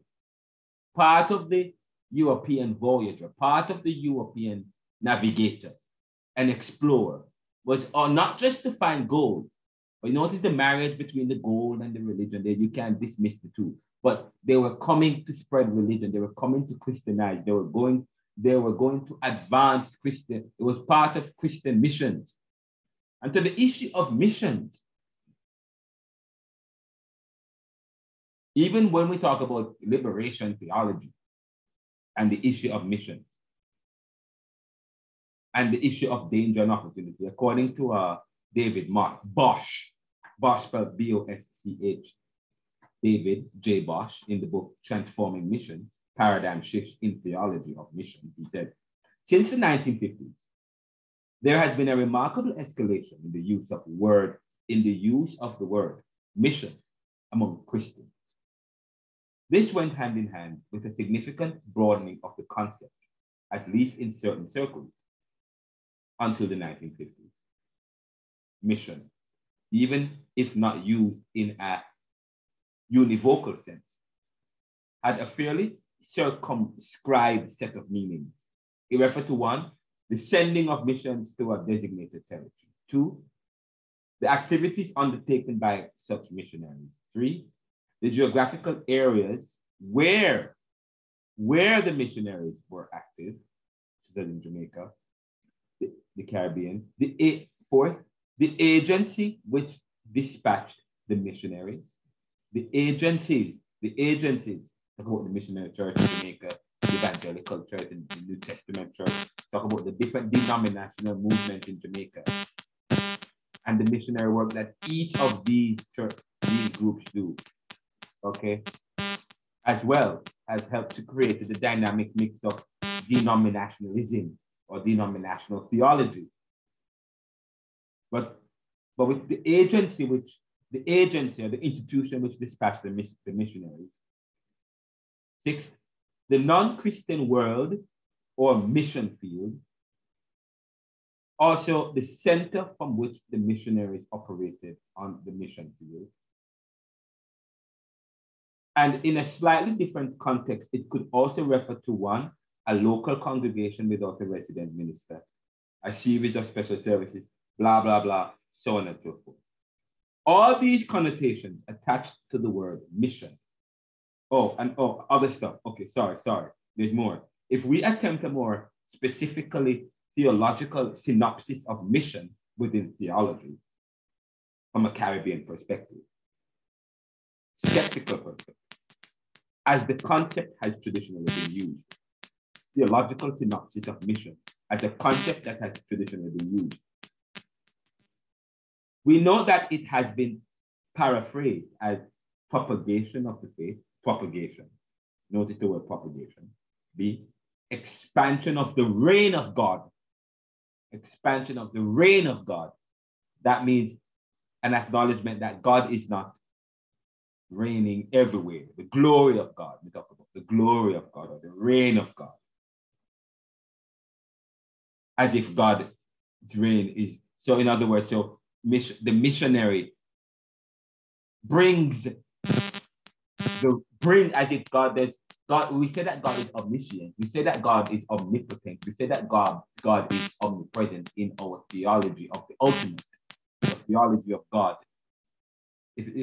Okay, God is than that which nothing greater can be conceived or imagined. God is than that which nothing greater can be conceived or imagined. He is okay. That's a recognition of the immutability of God, or the omniscience of God, the omnipresence of God. All of those come to bear when you think about God. When we talk about Caribbean theology and the Caribbean being an invention, and Christopher Columbus and his missionary work coming to the Caribbean to Christianize the natives, okay, who were said to be primitive. And okay, so he was evangelizing to usher in the reign of God to the Caribbean. But yet God is said to be omnipotent, omnipresent, and omniscient. So if God is omnipotent, omnipresent, and omniscient, then is there room for our in terms of a mission, a theology, a Judeo-Christian mission theology of missions that included an understanding of a God, or that goes beyond, that exists beyond the reign and the reality of the Europeans? So that can we believe that there was the experience of God? But missions, the idea of missions, is a recognition that, but now, over time, the missionary is changing. The mission is no longer proselytizing. The missionary is now informing. Is informing, but expansion of the reign of God, conversion of the heathen. So we said that to the heathen, the idea of the heathen. The African was said to be a heathen. The slave was said to be a heathen. The natives were said to be heathens, but the Europeans were not. The founding of new churches. So the church, we talk about the church, the church in terms of its identity. The church has an identity. Where does the identity of church come from? It comes from a theology. Now, please remember, we talk about the church. The church developed a Roman identity the first 100 years. When you study the first 100 years of Christianity, if you study church history, which is part of Christian theology and Caribbean theology, the church plays a very significant role, the community of the brethren. And how we practice. The church is a community. When you talk about church is the ecclesia within Christianity. Is the idea, the concept and the idea of church is the concept of theological concept of the ecclesia, the called out, the called out, the ecclesia. And so they're called out, and that calling is not just a calling up, but it's a particular people with a particular practice. So the church is the outworking, and is the practice of that theological understanding of the experience we have with God.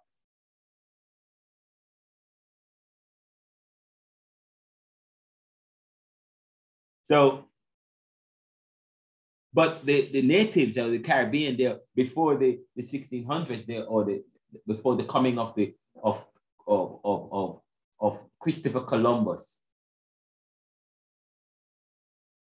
as a missionary. We talk about Christopher Columbus as a missionary because his work was twofold. He was a missionary, but he was a discoverer and an explorer.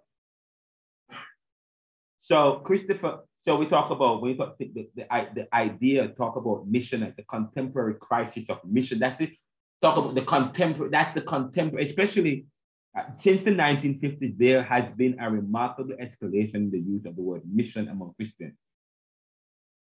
In fact, when we talk about the word mission, there was one time the word mission replaced the word crusades, because mission was seen to be less, because first crusades, we talk about crusades. When you study church history, the crusade was one period in history where the church, when the church, their evangelism and their mission was seen as a violent attack against other societies and faith, the Muslim faith, in a sense. And even to today, you find that the antagonism, the tension between Muslims and certain religions today, or the Catholic faith and other, stems from a violent period in history, so that even the word crusades represents something what was violent. And to know the word mission, so the use of the word mission, but the use of the word mission does not take away from, one, the conversion of heathen, and the idea of who is seen as heathen and who is not seen as heathen. And of course, there were no churches, so the founding of churches and what that means. Now, so of course, that's one of the words that you will have to contend with, the issue of mission. And I won't spend time looking at transforming missions, but for this course, one of the things this course is part of critical thinking as well. It's part of post-colonialism. It's part of Pan-Africanism. It's part of liberation thinking in a sense, but we are not promoting liberation theology in Caribbean theology, because like Bob Marley said we're not capitalists and we're not Marxists in the film Who's Got the Sheriff. We're not Marxists and we're not capitalists. That's what Bob Marley said. You know what he says? We are Rastas. We're not looking for an economic way out. that is based on a particular side. We're not looking for friends from the East or from the West. We try, okay, we're looking to our own selves. And that is why, okay, and so we look to a religion and a faith and a theology, okay? We don't believe that any rescue comes from outside of us. The rescue comes from within us so that we can formulate a Christian mission. So now that people talk about missions and missiology, you know, people are looking at mission, even with the rise of participant sociology and anthropology, the way in which we practice theology and missions changed, even to the Caribbean and to the rest of the world, where people are now thinking about sociology that dominated our missiology, okay, was a missiology that looked down upon. In the way, even if you look at how missions have evolved today in the world, it has evolved because missions had a heavy-handed approach, okay? An approach that does not recognize and regard the other person. But of course, that comes from, and I said to you, the exceptionality of the faith. An exceptional faith comes from a society with people who exceptionalize their positions over others. Anyways, now let's begin. Let me just segue quickly into and move on from that. Caribbean Theology Lecture 2. Writing weekly, you'll be required to submit weekly reflection or interaction papers. I said reflection.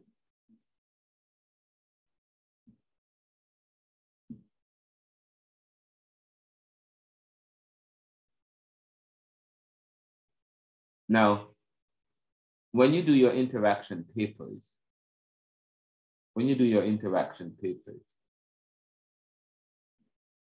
let me just move this out of the way quickly and minimize this. Now, this particular presentation I'm gonna share with you deals with what I am expecting, and not only that for this class, for any other class, wherever you are in life, and you think about how you interact with material. But I wrote this particular presentation as if I am writing an interaction paper about an interaction paper. So I am interacting with the subject of writing an interaction paper. So my interaction paper, so I am sharing with you how to write interaction papers, okay? Interaction papers. So this is writing weekly interaction, but I am going to present it to you as if I'm writing an interaction paper. So my interaction paper to you this week is a presentation on writing interaction paper. So I'm interacting with the subject. Now, title, interaction paper. It could be another topic you're dealing with, Caribbean theology, reflections on weekly material, whatever the case is. Abstract, this one-page interaction paper, or this interaction paper, aims to reflect on the weekly material covered. So when you write an interaction paper, this interaction paper aims to reflect on the weekly material covered in a course, on whatever the subject is. Utilizing, of course, you won't say that, but utilizing APA style, American Psychological Association style of writing, double spaced. Each week, students are required, you'll be required, to include at least one source, unless instructed otherwise by the lecturer. Say, for example, I'm telling you in this in this paper that you're working on now, it's an interaction paper to define Caribbean theology, but outside, but based on the foregoing and the conversations we're having about the key themes and the challenge of Caribbean and the invention and so on. But I'm going to ask you, please check with your mom, check with your dad, include them in your interaction on the subject. Check with your church and your doctrinal documents and so on, and your pastors and so on and so forth, your mentors and stuff, those people who have been very influential in your life, or how you can trace and come to grips with your theology. But include a source. The primary objective of the assignment is to encourage critical thinking and engagement with the course material, fostering a deeper understanding of the subject matter through reflection. Students can explore questions, concerns, and personal insights gained from the material, contributing to an active learning process, especially with the fact that we don't have a regular class. We only have 3 students in the program. Okay, so therefore the interaction paper is paramount. I will email this to you guys.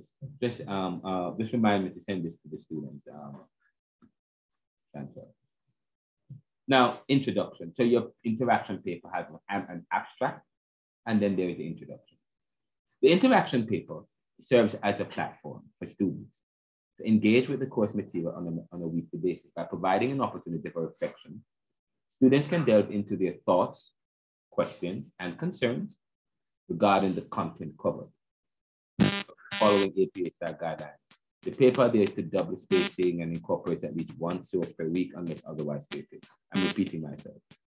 But the body, so you don't have to have the abstract will have a question or okay, and then the introduction introduces the topic. The body, 1, weekly material overview, provide a brief summary of the key concepts, theories, or ideas covered during the week. This section serves as a foundation for the subsequent reflection. And I'm going to ask you to read like Lewin Williams and Garnet Roper. Or I would have expected you to read Garnet Roper and Lewin Williams, and you may have an understanding as to, because Garnet Roper has a definition of theology, which I love. It's beautiful, it's powerful. And I think in this course outline, I asked you to read certain chapters and sections, okay? So you can interact with them as well, but or use that to inform your definition. This section serves as a foundation for the subsequent reflection. Secondly, personal reflection. In this section, discuss your thoughts and reactions to the weekly material. Did it challenge any preconceived notions? Did it align with your prior knowledge? Elaborate on specific ideas or examples that stood out to you and explain why they are or why they were. Again, within the body, the first part could involve a weekly material overview, provide a brief summary of key concepts. Then the second part is personal reflection. Discuss your thoughts and reaction to the weekly material. The third one is questions and concerns. Address any questions or concerns that arose from the material. That what aspects were unclear or in need of further clarification. Expressing these concerns, I will tell you, will help to deepen your understanding and encourages class discussions for further research. And this is very important. I'm going to send this to you so you can read and reflect on it, and as you start to think about your weekly reflection paper. Okay.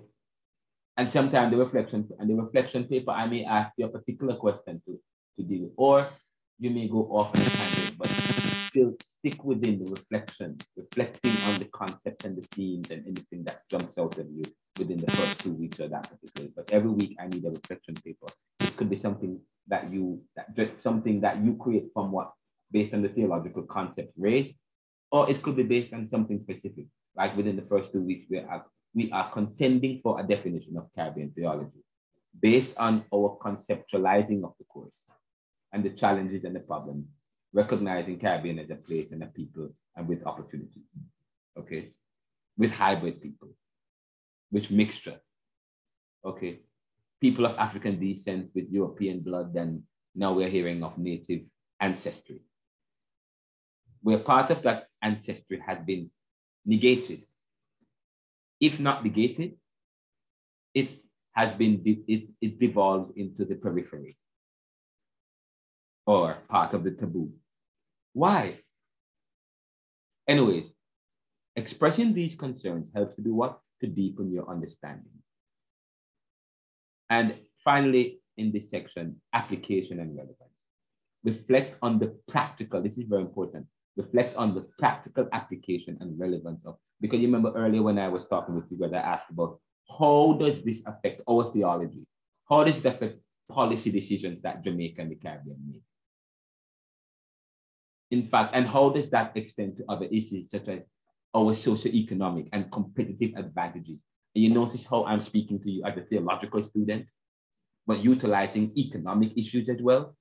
Because as a student, that I am an interdisciplinary student, because the world is complex and dynamic. You notice how the practical outworkings, we're not limiting it, but we're looking at society today and looking at the black position. What's the black position? The black position of lack, of backwardness. Nothing black, no good. And so on and so forth. Yes? And our competitive advantages are affected by our theology. But anyways, that is but you may challenge that. What I say is not gospel. My job is to facilitate this course, but to develop a practical outworking of our theology.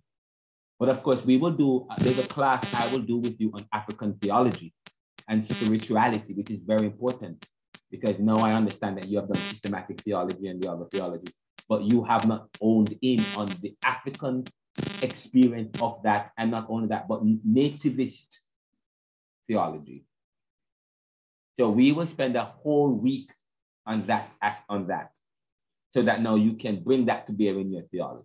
We will spend some time to do that, and I will invite somebody from the African perspective to present, and one from the Indian perspective to present. So not this, in a week after next, we will have a presenter that will spend some time to journey with us, okay, to go deep within this particular aspect of the Caribbean experience, so that now you can have a more complete experience of that, because we're not going to shun that in this class.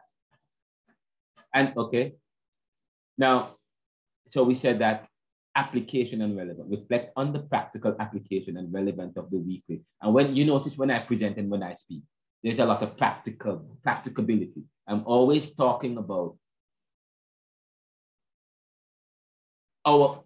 the experience of Caribbean, the experiences of people, because I'm a student, your professor is the person facilitating the course is a student of liberal arts and liberal studies. And what does liberal arts and liberal studies lift up, which is part of the humanities? It lifts up issues of ethics and human value. And this speaks to the issue of ethics and value. How we value things, the valuation of things. Our liberal arts and our liberal studies is informed at times by our theology. But how does it relate to real world scenarios or personal experiences? And sometimes it is the real world experiences and scenarios that clashes with our theology.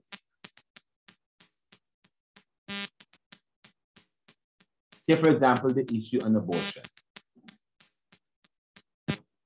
The issue on abortion, I want to know, how does your theology, as you interact with me, how does your theology speak to the issue of abortion?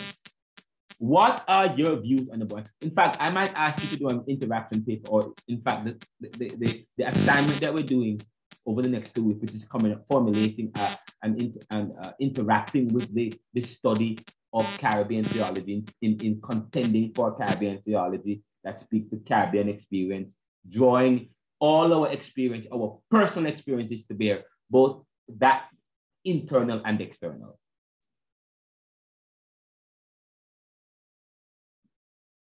But real world experiences speaks to, say, for example, when you look at the Bible, and there's a part, if you look at the prayer of the Our Father prayer, Our Father who art in heaven, hallowed be thy name.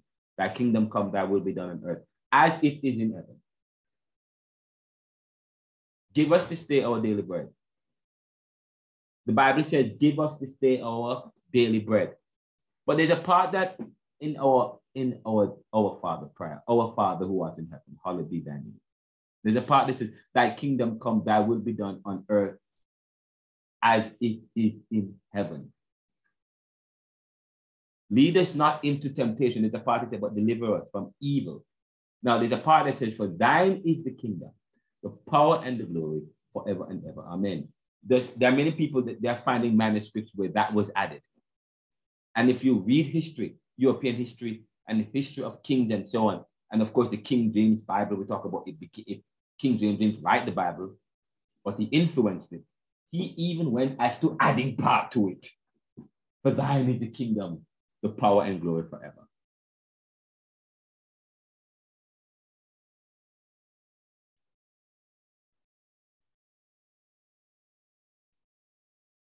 But there are times when people, say, for example, if we study Augustine, we will we will revisit Augustine this week on Wednesday when we look at the Iliad and Plato and the Phaedo and look at the foundations of knowledge. We will be on Wednesday. We will look at the foundations of knowledge and the hegemony of faith. And as we begin to train Caribbean theology, beginning with Western civilization, starting from Mesopotamia and looking at Homer in the Iliad and Hesiod's Theogony, moving on to Augustine and Aristotle, Plato and Socratic literature, and how that has helped to develop the faith and our philosophy and how that philosophy informs our theology.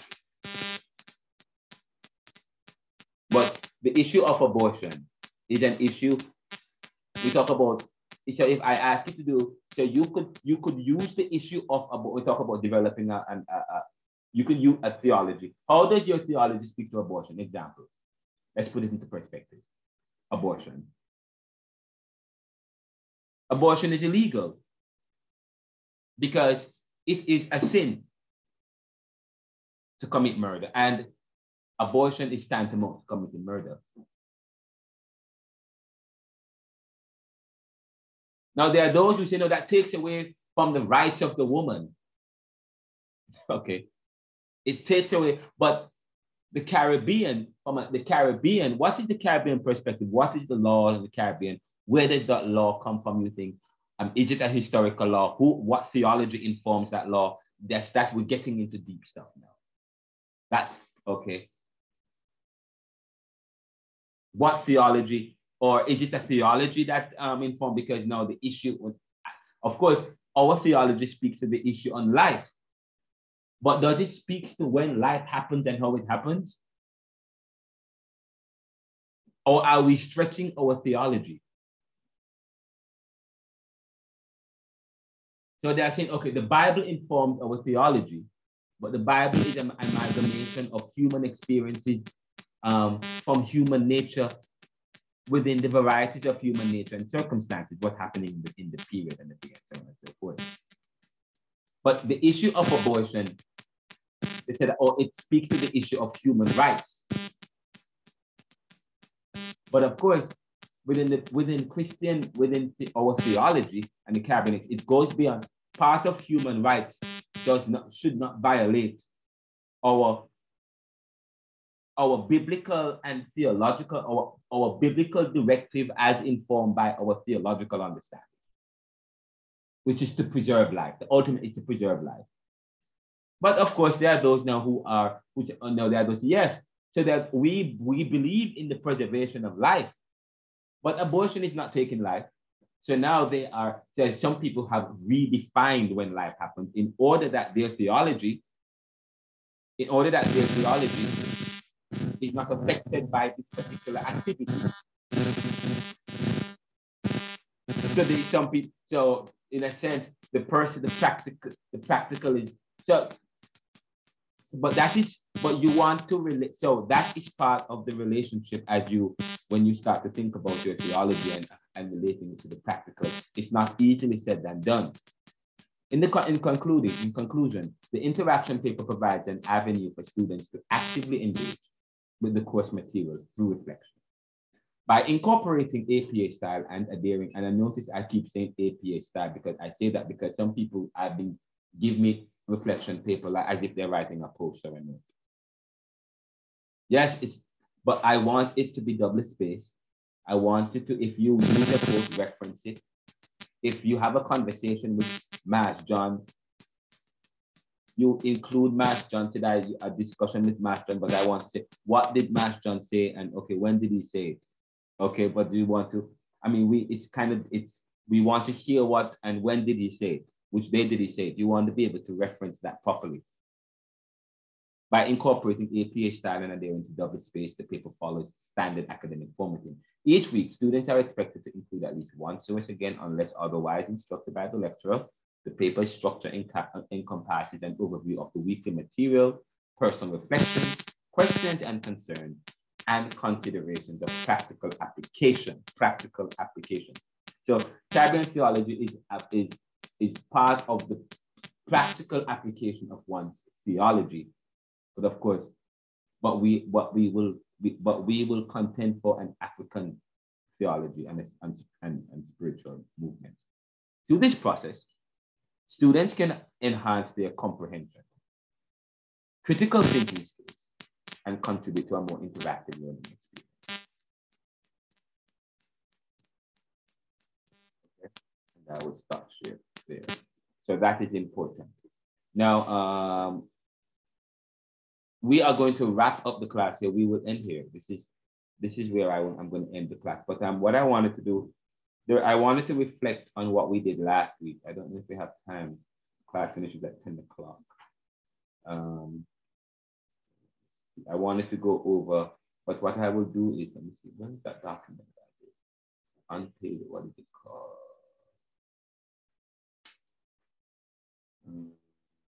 It's called Caribbean Dynamics of Discourse, Conversational Themes in a Dialogic Exchange.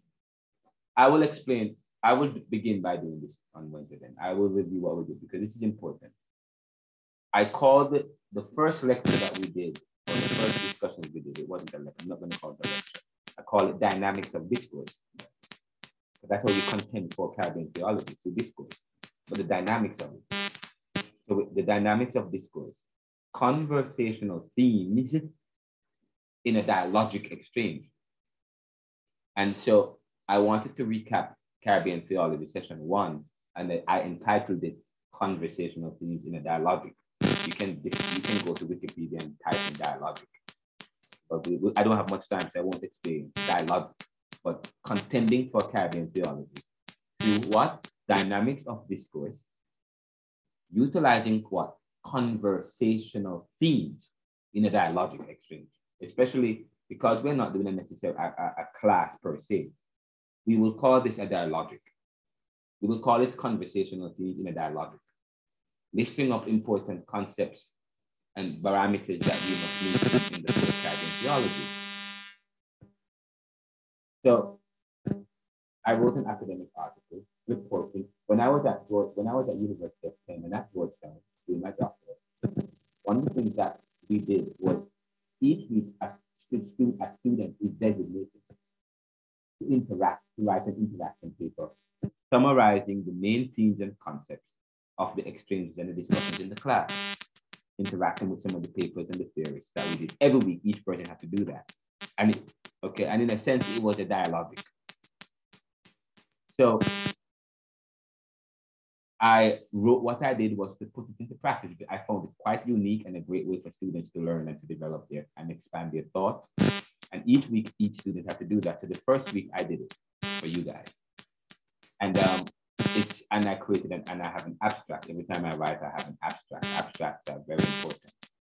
And in the abstract, I introduce the topic, or an abstract is like a preface. So in if you're writing a book, you have a preface. The preface could contain the abstract. Sometimes the abstract is short. My abstracts sometimes are long and complex, but I will tell you, society is not complex. You have to unpack it.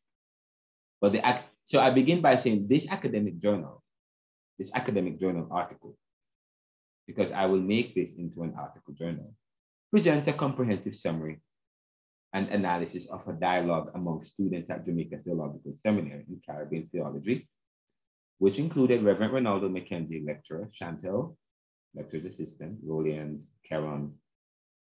The conversation spans multiple topics in Caribbean issues, ranging from historical events to socio-political issues requiring theological considerations. Theological considerations that is Caribbean and form a subaltern view. Notice a subaltern view. The discussions marked the opening conversations in Caribbean theology. As we seek to develop a theology that is uniquely Caribbean, that speaks to the challenges, hopes, and dreams of Caribbean. The dialogue reveals significant themes related to misinformation, decolonization, Haitian democracy, liberation movements, privilege, power, and yes, the water crisis in Jamaica, and the political divisions that thwart any result to the crisis and other challenges of Caribbean. The discussions provided insights into the dynamics of conversational exchanges and their potential implications for societal progress as we push the arguments to their logical end by critically revisiting history, which is what we will do in Caribbean Theology. The discussions provided insights into the dynamics of conversational exchanges. Again, the discussions provided insights into the dynamics of conversational exchanges and their potential implications for societal progress as we push the arguments to their logical end by critically revisiting history. This academic journal article summarizes a thought-provoking dialogue between the participants. The dialogue was useful, and we delved into a range of topics,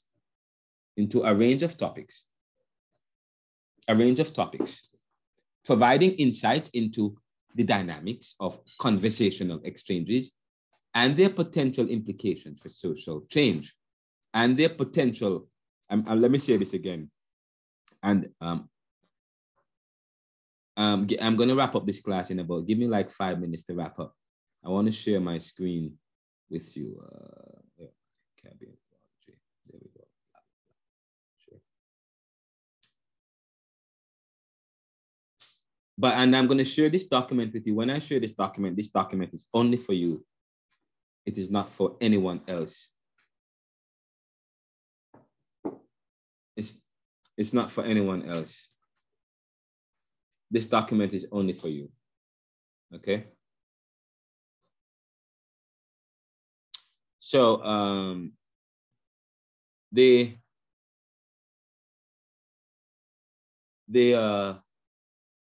I continue by saying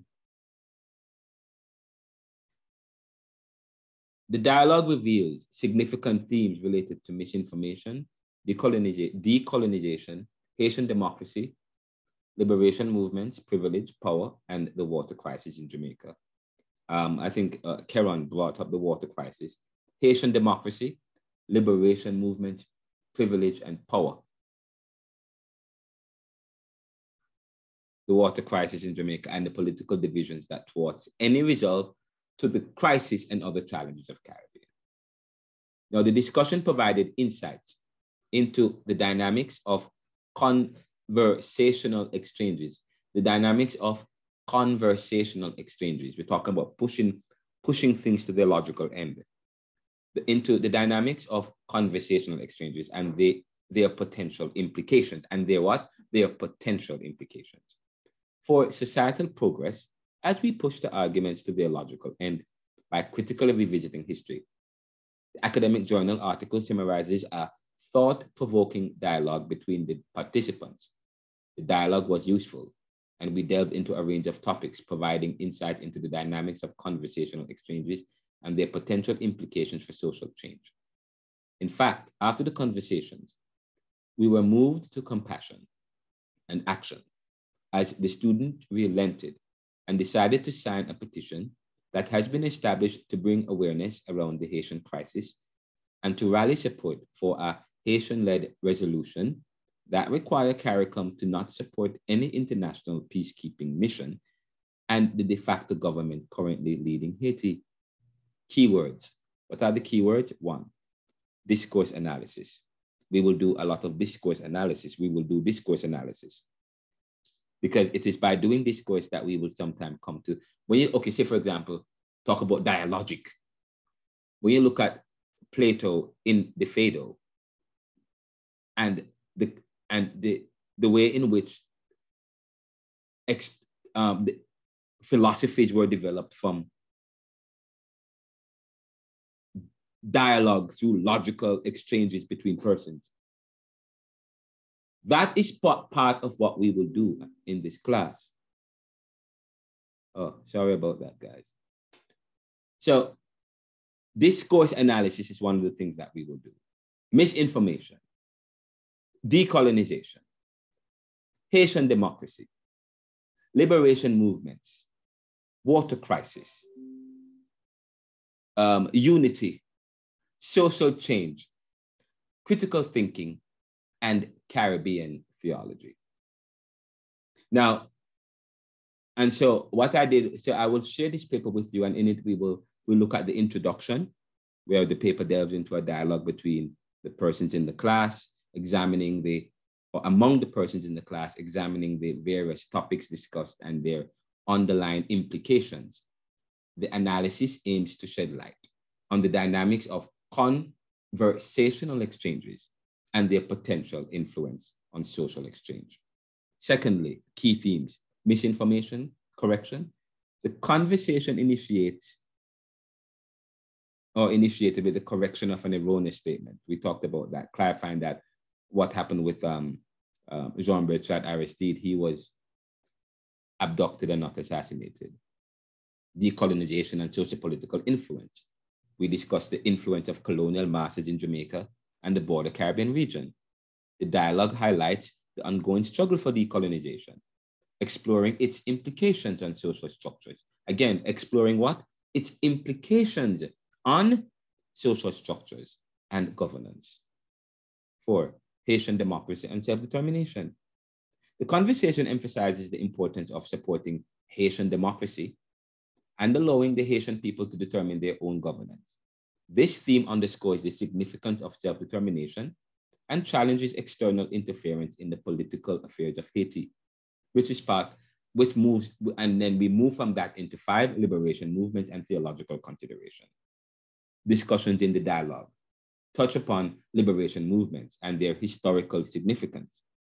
The participants reflect on what? The intersection of theology and social movements, providing insights into the role of faith in advocating for justice and equality.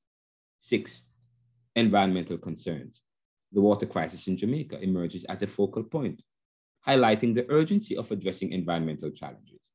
The conversation underscores the need for sustainable practices and collective efforts to combat the detrimental impact of water scarcity, and how our theology speaks to a politics that transcends political disenfranchisement and enfranchisement towards a broader issue of communal responsibility to each other. 7, unity and societal change. By the way, Karen, you see how I interacted with your thing on water? You see how I interacted with it there? 7, unity and social change. The participants expressed concerns about the lack of unity among the Jamaican people. That was stemming from number 6, particularly regarding matters of justice and good governance. They acknowledge the potential for a new generation to drive transformative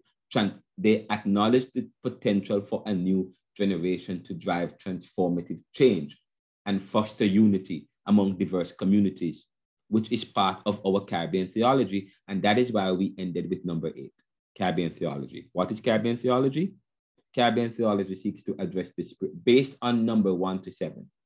We ended last week with a definition of Caribbean theology, which we started with this week. It seeks to do what? Address the spiritual, social, and economic challenges faced by the Caribbean people. It recognizes the region's history of colonization, slavery, and ongoing socioeconomic disparities. And notice I said socioeconomic disparities, which may come from a theology that keeps us backward and uncompetitive, and seeks to offer a theological response that speaks to the lived experiences of Caribbean people. Some of the key themes and perspectives within Caribbean theology include that we have already said at the beginning. We are closing the class, so we are rehashing it by saying 1, contextualization. Caribbean theology emphasizes what? The importance of engaging with the specific cultural, historical, and social realities of the people, of the context. Okay, it seeks to bridge the gap between theology and the everyday experiences of Caribbean people. Bridge it, not force it as if you're forcing a needle into, forcing a cow into a needle. 2, liberation theology, influenced by the broader liberation theology movement, places a particular emphasis on liberation and empowerment of the marginalized and oppressed. That's okay, and out of that you have social democratic movements and so on. It highlights the need for social justice, equality, and dismantling of oppressive structures in Caribbean society. 3rd, Afro-Caribbean spirituality, We talk about where is that? Where is that in our theological training here at the Jamaica Theological Seminary? It recognizes and incorporates the rich. Notice I said rich, but in many of our conversations, that part of our experience is not seen as rich. Okay? But Caribbean theology doesn't do that. It incorporates the rich spiritual traditions of the Afro-Caribbean population, including elements of African religions, Christianity, and syncretic practices, and acknowledges the spiritual resilience and creative expressions of faith within the Caribbean experience of context. Say, for example, the Rastafari movement was a response, was a resilient response, okay? Was a creative expression of faith within the Caribbean context. That's what it is. But even when within the religions and the Christianity and the kind of religion that we have today that is borrowed from a Eurocentric view, in some senses it has been retransformed, or it has evolved in a kind of practice, a kind of liturgy, okay, that speaks to our dynamism, that speaks to our movement. So in a sense, it has evolved. But some people, there are still those who believe that, who call that evolution, as that some people who look down on that evolution, because now we come up with mainline religions as against non-aligned or non-mainline religions or denominations. They are okay, because it's non-mainline, and because it has evolved from the norm, from the status quo. Number 5, community and communal ethics. Caribbean theology emphasizes what? The communal nature of Caribbean society. Communal, and we earlier talked about a gentleman who critiqued me, who attacked me, who challenged me for saying that Juneteenth has nothing to do with the experiences of Haiti and Jamaica. Why am I bringing it up? Talking about emancipation. But then when you talk about, but it goes without saying, and as academics, Plato talk about philosopher kings. I mean, I don't claim privilege, but in a sense, it is we who must bring light to where there is darkness. Because there are those who believe that, okay, or there are those who don't. We are moving away from thinking in terms of brotherhood and sisterhood. It is even within Christendom and within scriptures that we talk about the Good Samaritan and the issue of martyrdom and Jesus sacrificing. Yet our theology have no room for that. It is the issue of Pharisaicalism, which is a socio-economic issue, an issue of bureaucracy. Pharisaicalism comes front and nature, do as I say, but not as I do.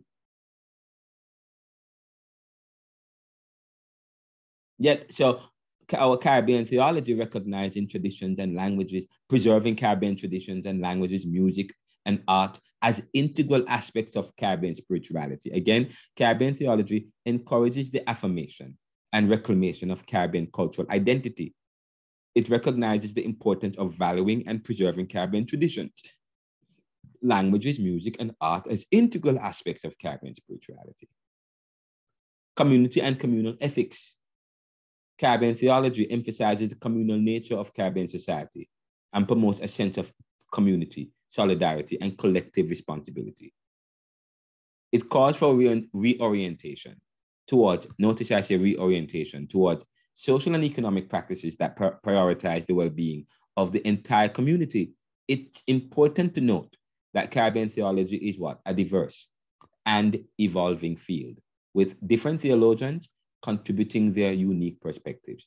The works of Caribbean theologians such as Lewin Williams and Garnet Roper provide specific insights with which to begin to understand Caribbean theology within the context. Finally, and we end here with this class, the course this semester will include my contributions and thinking surrounding this topic and the issue of power and privilege. This is vital as Caribbean theology is a complex and multifaceted field of study that explores the intersection of spirituality, culture, and the unique historical experiences of the Caribbean region. I said that is part of the Americas, which is part of Western civilization. It seeks to understand and address the issues of power, privilege, and status that have shaped Caribbean society and its theological landscape. And of course, I continued, and then we went. It's a 14-page document, which I will try and summarize and send it to you, or maybe I send all of it to you, but you cannot use it you cannot share it with anyone. Okay, it's just for you guys, for your notes and so on and so forth. And we will stop here today. Okay, that's it for class. Okay, any questions as we wrap up? No, sir. Any questions? We'll ask our question Thursday. Great. Just remind me that I need to send you the thing on the presentation on interaction. Did I ever send you that before? I haven't gotten anything yet, sir, in my email. I'll check though. Okay. So I will send you that, and you may find that helpful not only for this class but for other classes that you might be taking up. Okay. We follow that. Yeah. Okay. So you can utilize that, and the second thing is for you guys is nope, I'm not putting you under any pressure. Okay. But what I would like for you guys to do to read the how to write interaction paper, begin working on the exercise, watch the previous class and this class. This class, we're going to make it available to you guys on the video as well. And I will send a copy of the summarized version of the class, of this class and the last class. Going forward, I'm going to ask I will deputize each person to be responsible to do a summary on interaction and to bring it to the class and share it, just as I just, okay? But that's not now. I'm further on, okay? But that's about it. Thank you, guys. We will end here. I hope you please, but I have a Twitter page participating. I have a Caribbean Diaspora Twitter page, community page. Join the conversations, develop your writing, start tweeting and getting involved in academic conversations and discourse and reading widely about different things and so on. You have your work cut out for you in terms of go to your churches, and you guys going to find it quite interesting, this participant of this research, this interaction research, when you go to contend with your people and with your churches. So I'm looking forward to that, and with your pastors and so on and so forth. I will send you a copy of this tape so that it will give you more direction. It may not be ready tonight, but it may be ready tomorrow or first thing Wednesday morning. All right? All right, bros. All right, everybody. All right, bless you, sir. Bless you, sir. Yeah, man, brothers and sisters in the faith, what good. I pray that God will keep you. I pray that God will protect you. I pray that God will surround each of us. I pray that he will grant us his favor. And I pray that we will be responsible, that we will be good Samaritans to people we'll meet. Bless us financially and empower us so that we can empower others. Bless us financially so that we can share our finances with others. And Lord God, I pray that those of us who have issues, whatever, the people in Haiti, Rolian is not here today, and I think he is still nervous. Many people in Haiti are afraid. They don't have the kind of freedom to talk boldly in front of the camera like some of us do. So we know that Haiti have a problem when people can't talk boldly about things. We pray, Lord God, that you will protect the Haitians, let them come together, bring democracy and unity in the name of Jesus. We tell you thanks in Jesus' name. Amen. All right, guys. Bless you, sir. Yeah, man. Peace. What good. Yeah, take care. Yeah, man.